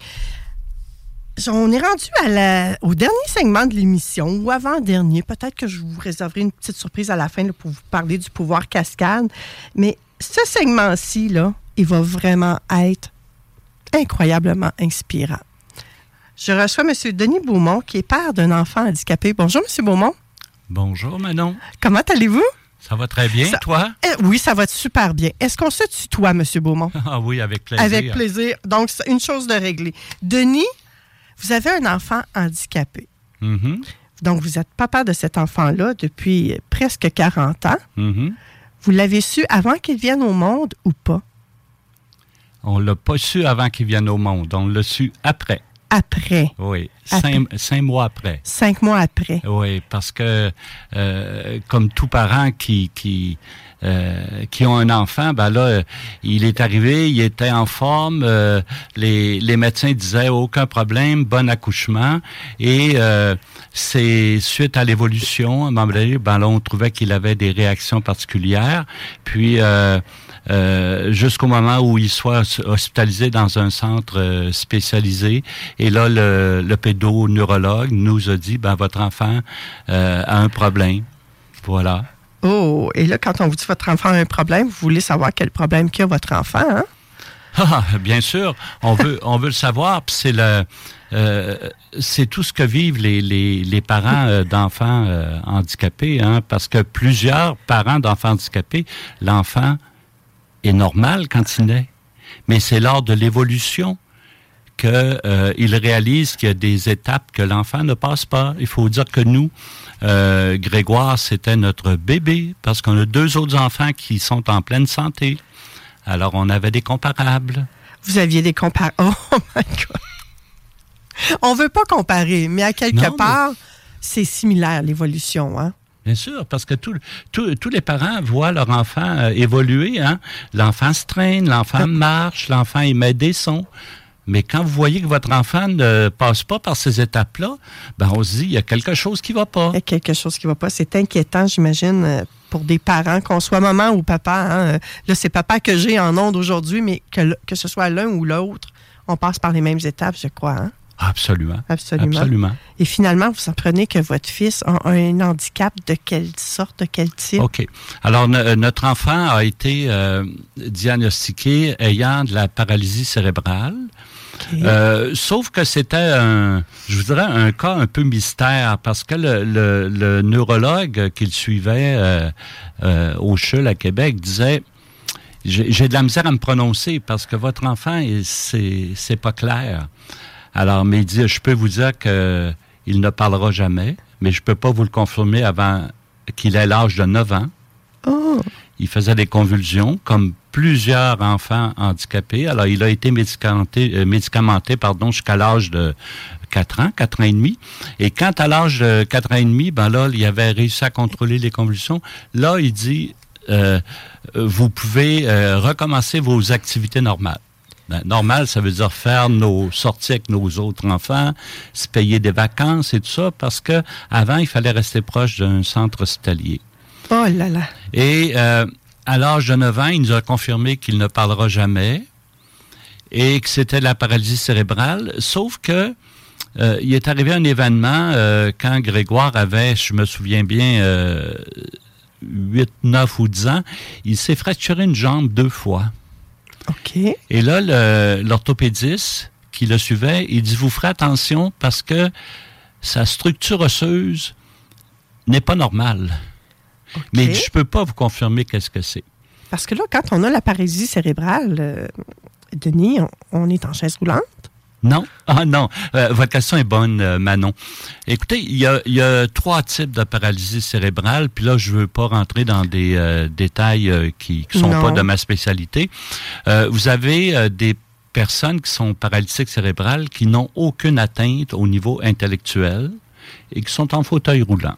Mm-hmm. Et qui se déplacent. Mm-hmm. Il y a d'autres personnes qui ont la paralysie cérébrale qui sont en fauteuil roulant, mais qui ont des atteintes intellectuelles. Dans le cas de notre fils, il a un léger problème de mobilité et de dextérité, mais il marche. Okay? Il faut faire attention quand il y a des obstacles, mais il marche. Sauf qu'il a une déficience intellectuelle qui est pas... ils n'ont pas été capables de la caractériser, sauf qu'il ne parle pas, mais il comprend plein de choses. Alors, ce qui fait qu'il a fallu qu'il développe, avec les éducateurs spécialisés puis tout le personnel en place, des moyens de communication visuels, comme les personnes qui ne parlent pas. Avec des images. Avec des images, qu'on appelle des pictos. Oui. Mais... au fur et à mesure que Grégoire vieillissait, les pictos, il s'en intéressait moins parce qu'il avait développé lui-même un système de communication au centre de réadaptation basé sur ce qu'on appelle le langage amérine que les Amérindiens utilisent pour se faire comprendre. Attendez un petit peu, là. Vous me dites que votre fils a une déficience intellectuelle et il a développé lui-même son propre système de langage. Oui, avec l'aide du personnel spécialisé. Alors, ne sous-estimez pas la puissance de l'être humain, mesdames et messieurs. Ah, pas du tout, pas du tout. Nous, Manon, là, quand on voit des personnes qui ne parlent pas, il faut vraiment s'attarder sur les signes qu'ils émettent avec leurs mains, leur visage. Et souvent, les personnes qui s'occupent de Grégoire nous disent, il ne parle pas, mais on a seulement qu'à lui regarder les yeux, puis il parle. C'est tellement une belle preuve que le langage non-verbal est puissant, là. Très, très puissant. C'est très parlant, c'est très évocateur, ce que vous dites là, Denis. Et pour tous, hein? Pour tous et toutes. Moi, je dis, il y a des personnes qui ont tout leur sens, ils parlent, ils entendent, ils voient, mais s'ils ne parlent pas, regardez le non-verbal et vous allez avoir la réponse. Vraiment. Je suis d'accord avec ça. On a beau vouloir parler toutes les langues du monde, être polyglotte, mais le non-verbal, moi, c'est ce qui me sauve en vacances ou quand je vais en voyage, le non-verbal des gens. toujours moyen de communiquer avec ça. Et les yeux, vous avez tellement raison, Denis. Ça parle. Tout à fait. Et c'est incroyable. Moi, ça me fascine. Alors, écoutez, Grégoire vieillit. Oui. Et là, on réalise à un moment donné qu'il a de plus en plus de difficultés à marcher. Il ne veut plus marcher. Alors, nous, on est de Lévis.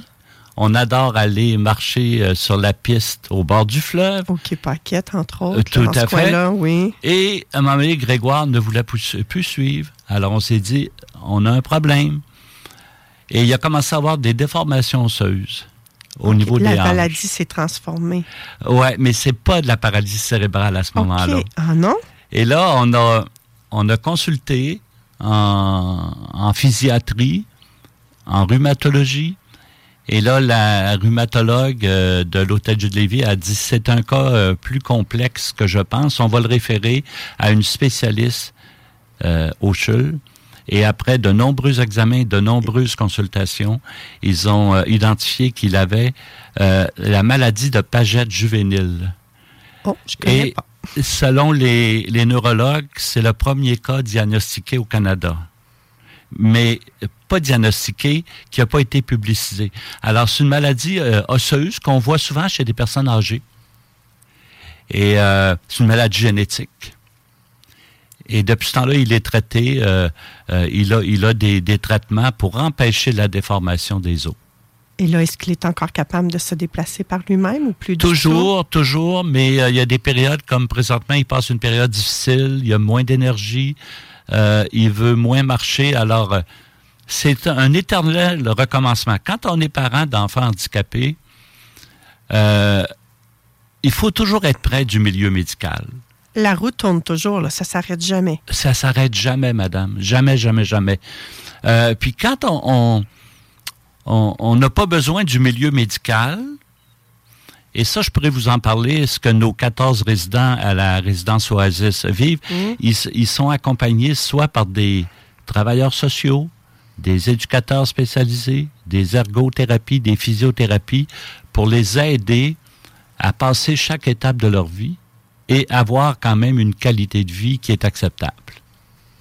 C'est toujours. Donc là, la médecine traditionnelle est omniprésente là, dans votre entourage, dans votre environnement. Toujours. On n'a pas le choix. Et là, en tant que parent, ça doit être exigeant, ça. J'imagine que maman doit rester à la maison, papa travaille, ou peut-être même les deux parents doivent arrêter de travailler pour s'occuper des enfants. Ça se passe comment, ça va aller là? Ah, c'est une bonne question, Manon. Mon épouse et moi, on est tous les deux des professionnels. Alors, on n'a pas arrêté de travailler. OK. Par contre, on a réussi à trouver le juste équilibre en trouvant des ressources qui étaient prêtes à s'occuper de Grégoire. Donc, vous autres, là, vous n'êtes pas apitoyés sur votre sort, vous et votre épouse. Non, pas du tout.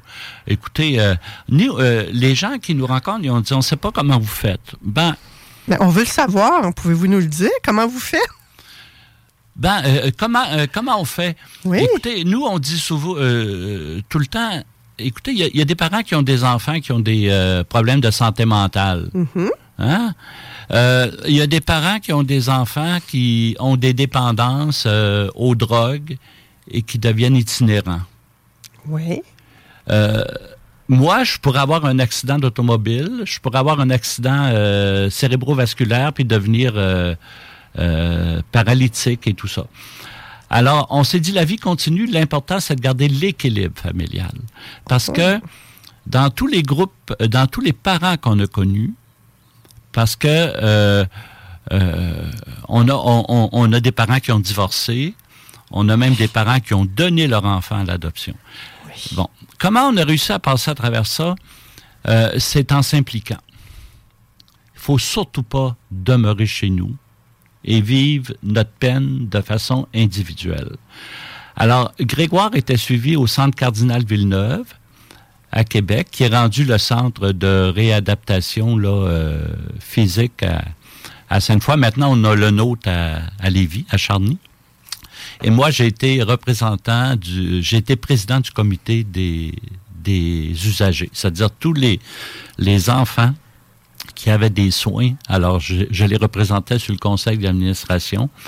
Et mon épouse et moi, on a eu l'occasion de connaître une personne fantastique qui avait un enfant paralytique, qui, malheureusement, sont tous les deux décédés aujourd'hui. OK. Et on s'est dit, on va aider les autres parents. OK, parce que vous n'aviez pas assez de vous occuper de votre propre jardin, vous, là. Ben, c'est-à-dire, c'est une façon de pas se concentrer sur notre enfant, mais de voir qu'il y a d'autres parents qui vivent les mêmes difficultés. Alors, on a parti un groupe de parents soutiens, principalement de la rive nord, de la ville de Québec, puis il y avait quelques parents de la rive sud, tous des parents d'enfants handicapés de différents niveaux. Puis, à la fin, quand on a arrêté nos activités parce que nos enfants vieillissaient, on était 60 parents. Wow! Donc, il y a un besoin. Ah, définitivement. Et le besoin est omniprésent, Manon, là. Alors, nous... Fait que moi, je retiens, là, vous aviez des besoins, votre épouse et vous, en tant que parents d'enfants handicapés. Oui. Et votre recette, au moins, un ingrédient de votre recette, ce fut de s'impliquer. De s'impliquer et de s'assurer que notre dynamique familiale ne serait pas brisée. Alors, nous, on est Louise et moi, ça fait plus de 48 ans qu'on vit ensemble. On a... la sœur et le frère de Grégoire sont des enfants merveilleux et c'est une affaire de famille. Donc, vous vous impliquez, mais vous vous impliquez pas uniquement pour sortir votre famille de la merde, comme on dit. Pas du tout. Vous vous impliquez également pour redonner aux autres parents qui vivent la même chose que vous. Tout à fait. Pour redonner socialement. Et c'est comme ça qu'on a passé à travers.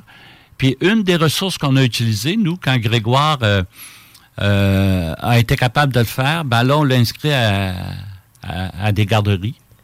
Okay. Puis là, il y a des garderies qui n'étaient pas habituées d'avoir des enfants handicapés. Alors, ils se sont habitués. Grégoire a fréquenté le Patro de Lévis. Wow! Quelle institution les a reçus à l'émission. Très belle institution qui donne beaucoup de place aux jeunes qui ont des difficultés. Et il y a une maison qui s'est ouverte à Charny qui s'appelle la Maison de quartier, dont les fondateurs sont justement des parents qui font partie de notre groupe de parents qui a parti l'Oasis. Ouais. Alors, Grégoire est allé à la Maison de quartier, qui est une maison qui est existante encore et qui dessert tout près de, je ne veux pas me tromper, là, tout près de 160 familles, dont un enfant handicapé. C'est une maison de répit. OK, une maison de répit. Qui s'appelle la Maison de quartier. Donc, vous avez utilisé les services de répit de cette maison-là à l'occasion? Ben, j'irais plus qu'à l'occasion, Manon, régulièrement. Ah oui? Régulièrement, parce que vous venez d'utiliser un terme qui est extrêmement important pour les parents d'enfants handicapés, c'est le répit. Si les parents ne peuvent pas se payer du répit ou avoir du répit, c'est là que les familles éclatent, parce qu'il y a de l'épuisement.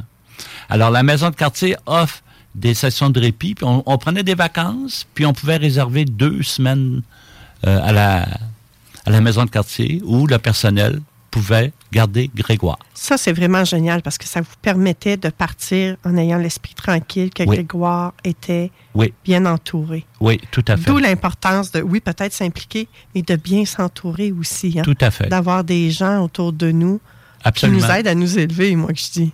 Oui, des gens aimants, qui ont des bonnes valeurs et qui aiment les personnes qui ont des handicaps et qui les considèrent un peu comme leurs enfants.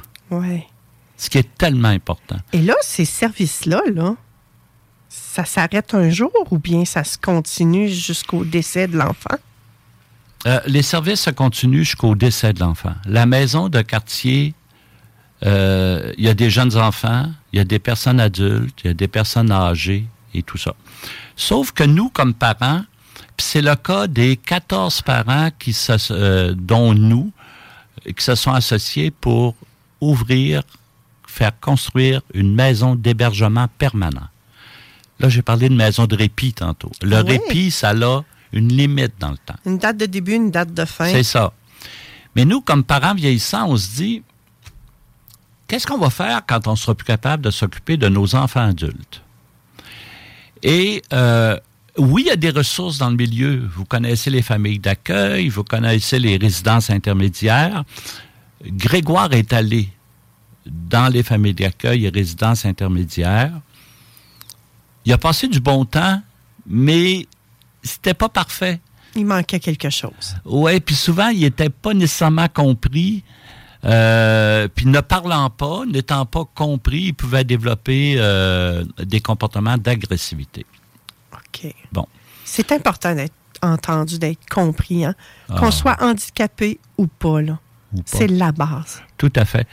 Puis moi, je constate aujourd'hui que peu importe la personne, qu'elle soit handicapée ou pas, là, si elle ne se sent pas comprise, elle peut avoir des comportements d'agressivité. Puis tu le sais, Manon, aujourd'hui, là, oui. La période est très difficile, hein, avec les problèmes de comportement, de violence. Écoutez, on a juste à écouter ce qui se passe dans les écoles, même aux primaires. Tellement. Hein? Alors là, vous avez 14 parents, 14 couples, 14 parents, vous vous êtes réunis ensemble. Pas de suite. Parce que... Ah non? Non, pas de suite. Je suis trop vite, moi, là. Oui, là, j'arrive à l'Oasis. Oui. À la résidence Oasis. Alors, en 2008, notre fils est allé dans une première famille d'accueil. Ça a duré 3 mois, puis ça n'a pas fonctionné. Il est retourné après dans des familles d'accueil, mais là, mon épouse me dit, Louise, hein, ma conjointe, elle dit, Denis, je connais ta capacité de développer, de visionnaire. Elle dit, pourquoi? Elle dit, tu travaillerais pas pour faire construire une maison pour notre fils? Hey, j'ai dit, Louise, méchant défi. Là, puis elle me connaît, hein? Elle avait ouvert. Qu'est-ce qu'elle disait là, Louise? Hein? Ça n'avait pas de bon sens. Elle avait ouvert la porte. Oui. Alors, bon, j'ai dit, parfait. J'ai dit, on va vérifier s'il y a un besoin. Alors, j'ai appelé la directrice du temps de la maison de quartier, la maison de répit. J'ai dit, est-ce que tu pourrais m'organiser une rencontre de plusieurs parents? Alors, elle a lancé l'invitation. Un soir, on s'est ramassé 22 parents à la maison de quartier. Puis j'ai dit, écoutez, on caresse un projet, on veut savoir si vous êtes prêts à embarquer ou pas, parce qu'on ne peut pas faire ça tout seul. Ouais. Hey, tu comprends, Manon, que les 22 parents ont dit certainement. Alors, à partir il n'y en a pas là-dedans qui vous ont traité de fou, que ça n'avait pas de bon sens. Il n'y a pas eu de réticence plus que ça. Ça, je l'ai entendu, même des services publics disaient, hey, Denis, c'est pas de bon sens, là, tu rêves en couleur, tu veux faire un club med, tu sais comment ça marche. Mais moi, c'est... Ça vous a passé par-dessus la tête ou ça vous a coulé comme de l'eau sur le dos d'un canard? Moi, là, entendre me faire dire des commentaires comme ça, je suis peut-être pas bien fait, mais ça me stimule. Parce que je me dis, pour réaliser, il faut avoir des rêves, hein? Oui. Si t'as pas de rêve, là, puis si ça marche pas, ben ça marche pas, j'aurais essayé. OK? J'aime ça. Alors, J'aime ça du monde fou de même, moi. Oui, c'est une belle folie. Hein, surtout quand Écoute, Manon, quand on a la santé, là, physique et mentale, là, je vais te raconter juste une petite chose qui est très drôle, OK? La semaine passée, je vais m'acheter un billet de loto, par hasard, au dépanneur près de la résidence de Grégoire. Puis, je dis au monsieur qui est à la caisse, bon, j'ai dit, j'espère que demain, je serai millionnaire. Il dit, monsieur, vous l'êtes millionnaire aujourd'hui, vous avez la santé. Oh que oui. Hein? Oh que oui. Alors là, on a formé un groupe provisoire de 7 parents. On est allé visiter une maison à Ville-de-Laval, une dame qui hébergeait 7 adultes handicapés intellectuels. Et là, on s'est dit, on part le projet. Et là, on a formé un OBNL. Alors, on a eu nos lettres patentes en 2013. Et là, on s'est dit... Et là, vous avez formé quel OBNL? Là? Oasis pour adultes handicapés de Lévis. Mm-hmm. Et c'était limité au territoire de Lévis. Et là, on a rencontré les services sociaux.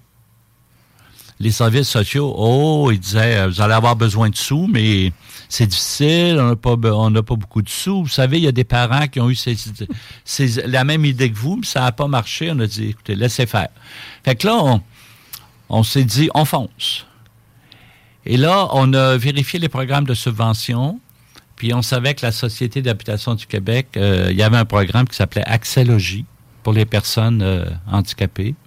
Alors, on a étudié ce projet-là. On était obligé de travailler avec un groupe qui était accrédité, qui s'appelle le GRT Nouvel Habitat de Lévis, qui construit les ressources subventionnées pour personnes âgées, personnes handicapées. Et là, il nous fallait un terrain. Première étape. Et nous, on voulait pas que nos enfants adultes soient isolés. Là, et ça prenait un terrain à Lévis aussi, là. Oui, à Lévis. Oh my God. Alors, on a travaillé avec la ville de Lévis via un contact que j'avais, un contact dans mes relations professionnelles. Puis, on a évalué 3 terrains, malheureusement, qui ne fonctionnaient pas. Et l'homme m'a donné mon contact, il dit, je l'ai le terrain pour vous. Il dit, le terrain où était situé l'ancien hôtel de ville de Saint-David, coin Allée-Saint-Georges, qui n'est plus l'hôtel de ville parce que la ville de Lévis, il y a eu la fusion. Mm-hmm. C'est devenu la maison des jeunes qui a passé au feu et la bâtisse était déclassée. Fait qu'il dit, on va passer ça au conseil de ville. Et le conseil de ville, avec l'aide de notre conseiller dans le temps, M. Maranda, et la ville, on dit, on va construire l'oasis sur le terrain. Puis nous, on voulait pas vivre la problématique du pas dans ma cour. Parce que j'ai pas besoin d'aller plus loin, Manon. Je pense que les gens doivent comprendre. Hein? Oui. Alors, dans ce secteur-là, ceux qui le connaissent, c'est déjà zoné communautaire. Il y a des HLM. Il y avait dans le temps une résidence personnes âgées. Alors là, on a poursuivi le projet et la maison a été inaugurée en 2019. C'est quand même récent, là. On est seulement qu'en 2023. C'est récent. Et là, 2019, si on recule, là, c'est juste un peu avant la pandémie, ça? Juste avant. On a tous connu ça, nous, la pandémie, là. Alors, les résidents sont tous des enfants, des parents qui sont membres de l'organisation. Et présentement, on a une liste d'attente d'une 15aine d'enfants. Qui sont encore des enfants des parents fondateurs ou pas? Non, plus du tout. OK. Parce que là, l'Oasis s'est fait connaître, hein? Oui. Et nous, ce qu'on voulait, c'était créer un milieu de vie où le personnel qu'on embauche soit du personnel qui aime les enfants handicapés, les adultes handicapés. Nos résidents doivent être adultes, handicapés intellectuels, et qui peuvent avoir aussi une déficience physique. Mais il faut absolument qu'il y ait d'abord une déficience intellectuelle. Et ce sont tous les mêmes résidents depuis l'inauguration en juillet 2019. Oh, donc il n'y a pas beaucoup de places qui se libèrent. Il n'y a pas beaucoup de rotation, là. C'est la problématique. Ben oui et non en même temps, là, hein? Ben, ça démontre que le milieu est très bien. Oui. Qu'il est stable. Et c'est un milieu où on peut, n'importe quand, les parents arriver sans avertir. OK. Et là, est-ce que c'est un milieu où c'est chacun dans votre chambre, puis vous ne bougez pas de là? C'est tout le contraire. C'est un milieu de vie qu'on a créé. Alors, les chambres sont toutes au 2e étage. OK. Et au rez-de-chaussée, c'est la salle à manger, c'est le salon, c'est la cuisine. Et ce sont des aires avec des grandes fenêtres. Alors, les résidents voient dehors. Pas de cuisine dans les chambres? Non, c'était pas... En fait, on avait évalué ce concept-là, mais c'était trop dispendieux. OK. Ce sont des personnes qui ne sont pas autonomes. OK. Donc, ils ne peuvent pas préparer leur propre repas. OK. Il n'y a pas de salle de bain dans les chambres non plus. Dans l'édifice, il y a 5 salles de bain, dont 4 salles de bain qui sont réservées pour les résidents. Et parmi ces salles de bain-là, il y en a au moins 3 qui ont tout ce qu'il faut au point de vue adaptation. OK. OK? Donc, lève-personne, par exemple, et tout. Tout à fait. Toutes les autres choses. Tout à fait. Alors, aucune obligation pour un résident d'être dans sa chambre. Et il y a des résidents qui vont jamais dans leur chambre, sauf pour dormir. Et il y en a d'autres qui aiment ça aller dans leur chambre parce qu'ils ont Internet, ils veulent écouter leurs jeux et tout ça. C'est un milieu de vie, Manon. Oui, et parlant de milieu de vie, j'aimerais ça, Denis, que vous me parliez que vous me présentiez votre logo. Je sais que les gens ne le voient pas présentement, mais si on le décrit, votre logo, moi, je le trouve très, très parlant. Mon Dieu, c'est une bonne question. Je ne m'attendais pas à ça. Écoutez, il faudrait que je voie le logo. Je vous le montre, oui. Denis. Écoutez, le logo, c'est une conception d'une firme de Lévis qui s'appelle Curcuma. OK? Et qui nous ont proposé ce logo-là. Ça veut dire, vous voyez la maison et à l'intérieur, vous avez un arbre qui est en épanouissement. Oui. Ça veut dire que les personnes qui font partie de la maison, c'est un arbre qui bourgeonne, c'est un arbre heureux. Et le nom Oasis, en passant... Il y a même une main en dessous, hein? Oui, c'est ça, pour le support. Le support, le support. Et le nom Oasis, c'est Louise, c'est mon épouse qui l'a suggéré. OK? Oasis pour adultes handicapés de Lévis. Puis pourquoi elle a suggéré ce nom-là? Parce qu'elle dit, Denis, c'est comme une pierre précieuse, un opale. Oui, c'est vrai. OK. Alors, voilà pour le logo. Donc, c'est vraiment une maison où on se sent soutenu, je trouve. Ah oui. Et où ça permet aux gens qui y résident et qui y travaillent de s'épanouir comme un arbre. Comme un arbre. Oui. Tout à fait, c'est vivant. J'adore votre logo. C'est un milieu de vie. Puis comme un arbre, il faut mettre des vitamines, il faut avoir un bon sol. L'arbre peut subir l'effet des orages, des intempéries. Oui.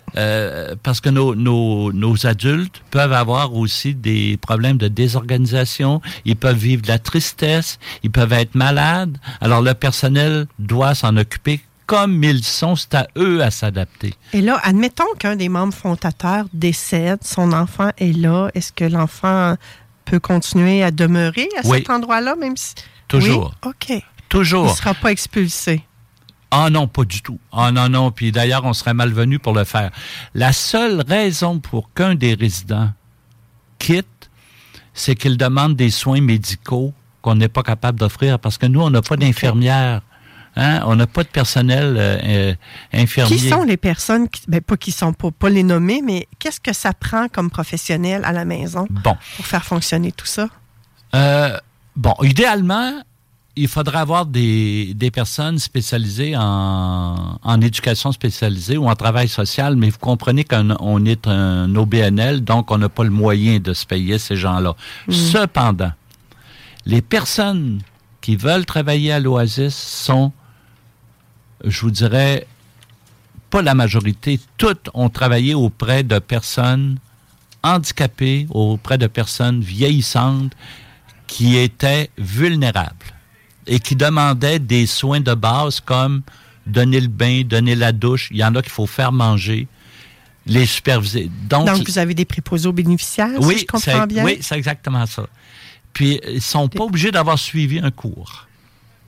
C'est qu'ils développent eux-mêmes leur sentiment d'appartenance et leur loyauté. Puis, c'est des mamans. Puis, c'est des papas. Et les parents, là, plus maintenant parce qu'on est vieillissant, mais les 3 premières années, on a fait beaucoup, beaucoup de bénévolat. Beaucoup de bénévolat pour supporter l'équipe. Puis, comme tout le monde, on manquait de personnel. Vous avez parlé de la COVID tantôt. Pendant la COVID, la résidence a été isolée. Oui. Faut dire, Manon, que l'Oasis, c'est pas un milieu de répit. C'est une maison d'hébergement, 365 jours par année, 24 heures sur 24. C'est vraiment le milieu de vie des personnes, des adultes handicapés. Oui, c'est leur maison. Alors, si les parents décèdent... Donc là, vous n'avez pas eu le droit d'aller leur rendre visite nécessairement si vous n'étiez pas soit le personnel ou... C'est ça. Nous, on a été 2 mois et demi sans pouvoir aller voir Grégoire. Cependant, on communiquait avec lui avec une tablette. Vive la technologie. Oui, absolument. Vous alliez dire cependant? Si les parents décèdent, ben là, beaucoup de parents ont leurs enfants qui suivent, qui peuvent s'en occuper, ou... je donne l'exemple de notre fils. Nos 2 enfants demeurent à Montréal. Alors, ils ne reviendraient pas à Lévis pour s'occuper de Grégoire.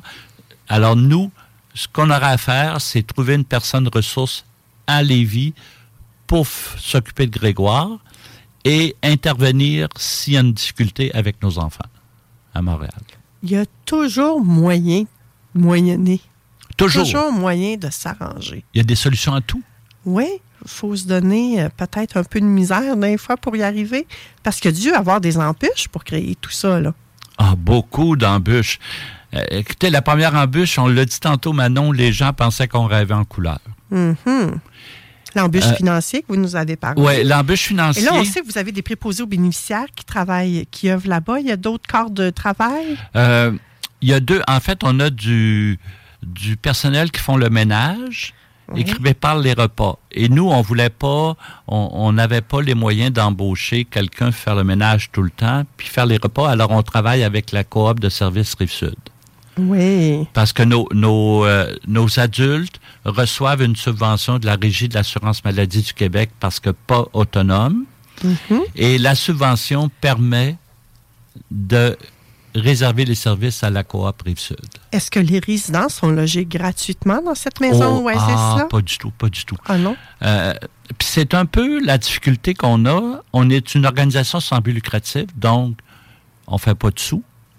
On est supporté par des subventions du Centre intégrant santé et services sociaux pour couvrir une partie des frais. Les résidents payent, je vous dirais, un bon montant mensuel que je ne donnerai pas. Mm-hmm. Mais il est là le défi parce que, prenez juste cette année avec l'inflation, l'augmentation des salaires, l'augmentation de la nourriture. Alors, c'est pour ça qu'on a créé une fondation, la Fondation Opal, dont je suis le président, et on fait des levées de fonds.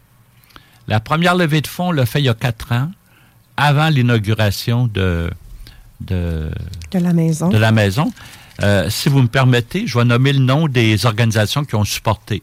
Tout à fait. Vous allez voir, c'est des gens du milieu. Alors, la Caisse populaire de Lévis de Chute-Chaudière nous ont supportés. Oui.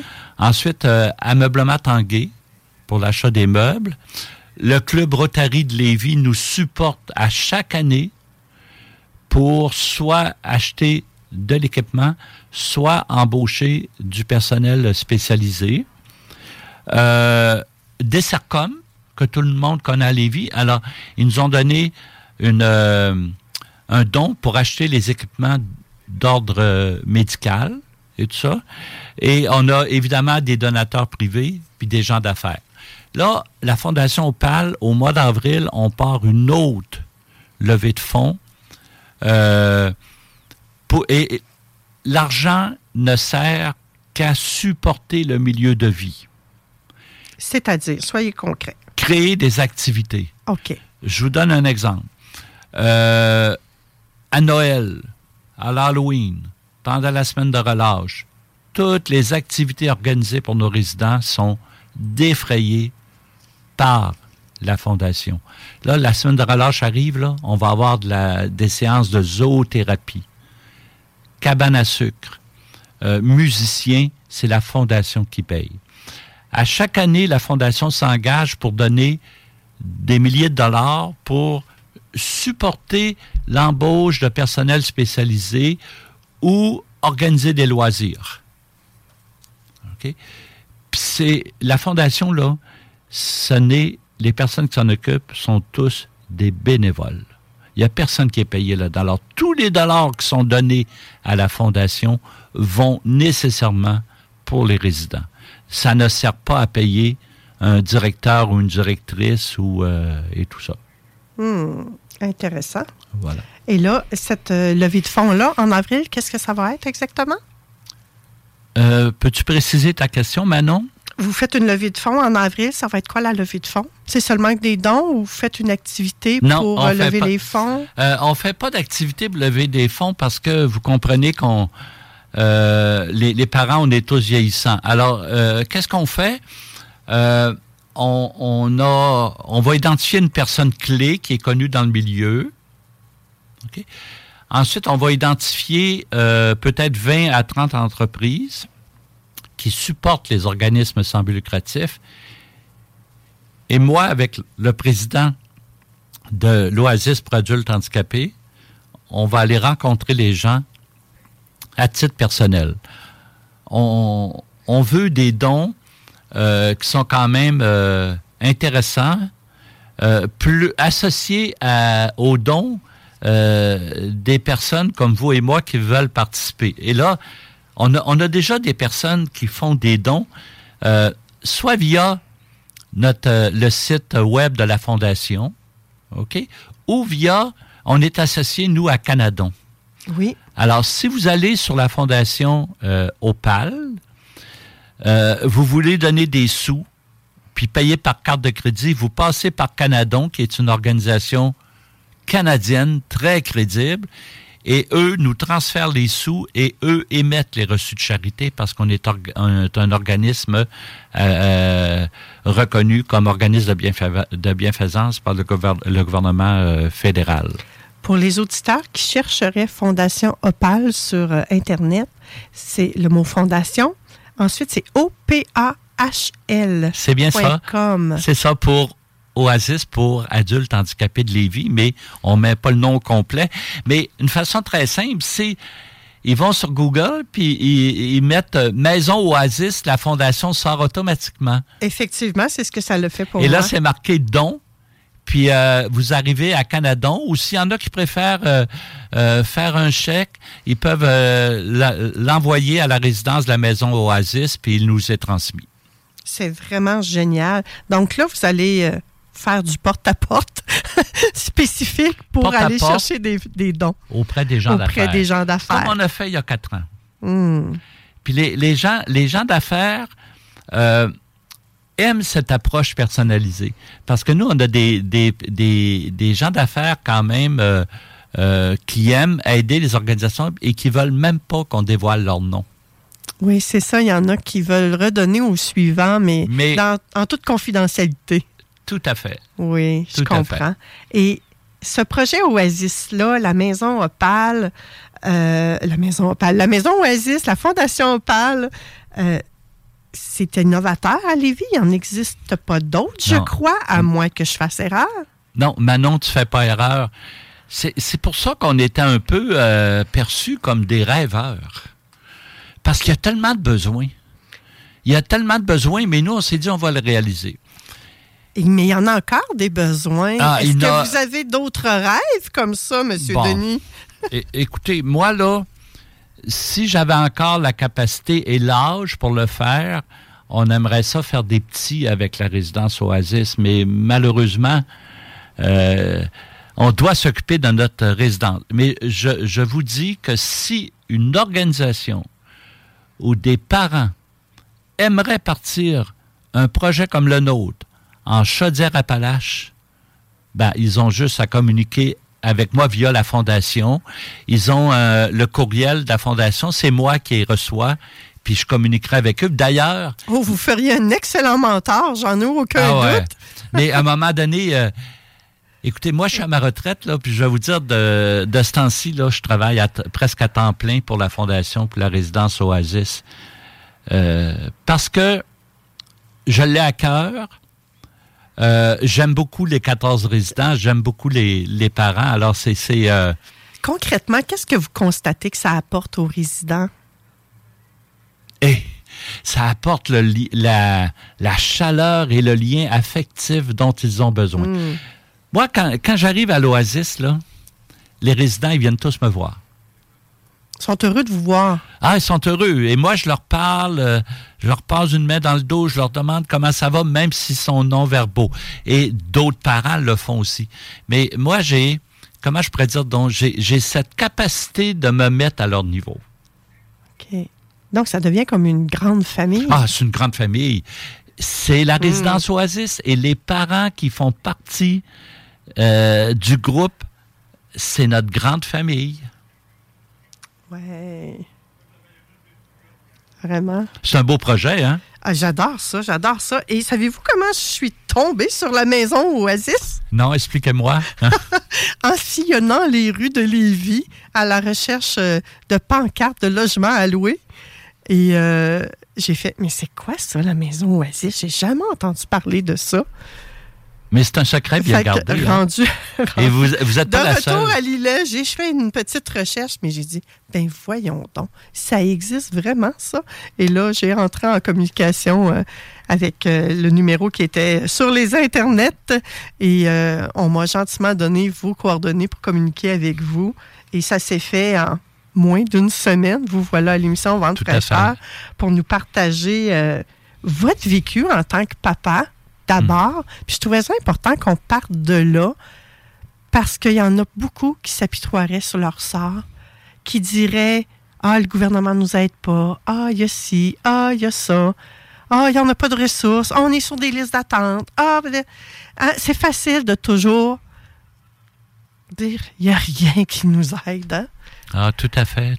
Mais vous vous êtes retroussé les manches avec votre épouse, avec d'autres parents. Vous avez réussi vous avez choisi de vous impliquer et ensuite de ça, de tellement vous impliquer, d'aller jusque dans des conseils d'administration, de former le vôtre également. Tout à fait. D'être visionnaire. Tout à fait. C'est possible de rêver, puis on n'a pas besoin d'être Walt Disney à ce que je vois là. Ah, tout à fait, Manon. D'ailleurs, moi, là, je parle de mon investissement, mais sur notre conseil d'administration, on a des administrateurs qui s'impliquent aussi. Regardez, je vous donne juste un exemple. Il y a le frère d'une de nos résidentes qui est né dans ce quartier-là. Mm. Sa mère, à notre résidente, demeure dans ce quartier-là. Et son frère a sa résidence pas loin et il s'implique pour l'immeuble, pour s'assurer que l'immeuble est toujours en bon état, pour faire des démarches et tout ça. Alors, ça prend des sous pour tout ça aussi. Oui, ça prend des sous. Puis je pourrais vous nommer d'autres parents des résidents qui ont fait du bénévolat et on charge rien pour ça. On le fait avec notre cœur. Puis si on le faisait pas, la résidence Oasis n'existerait pas. Merci d'avoir osé rêver et passer à l'action, M. Beaumont. Merci, Manon. Merci d'avoir accepté mon invitation. On doit laisser la place aux technopreneurs qui s'en viennent en ondes juste après nous. Eh bien, ça termine l'émission Vente fraîcheur de cette semaine. Moi, je vous souhaite une magnifique semaine. Je vous envoie, comme à l'habitude, plein d'amour inconditionnel avec un petit bec, même si j'ai quelques microbes. Là, protégez-vous. Là.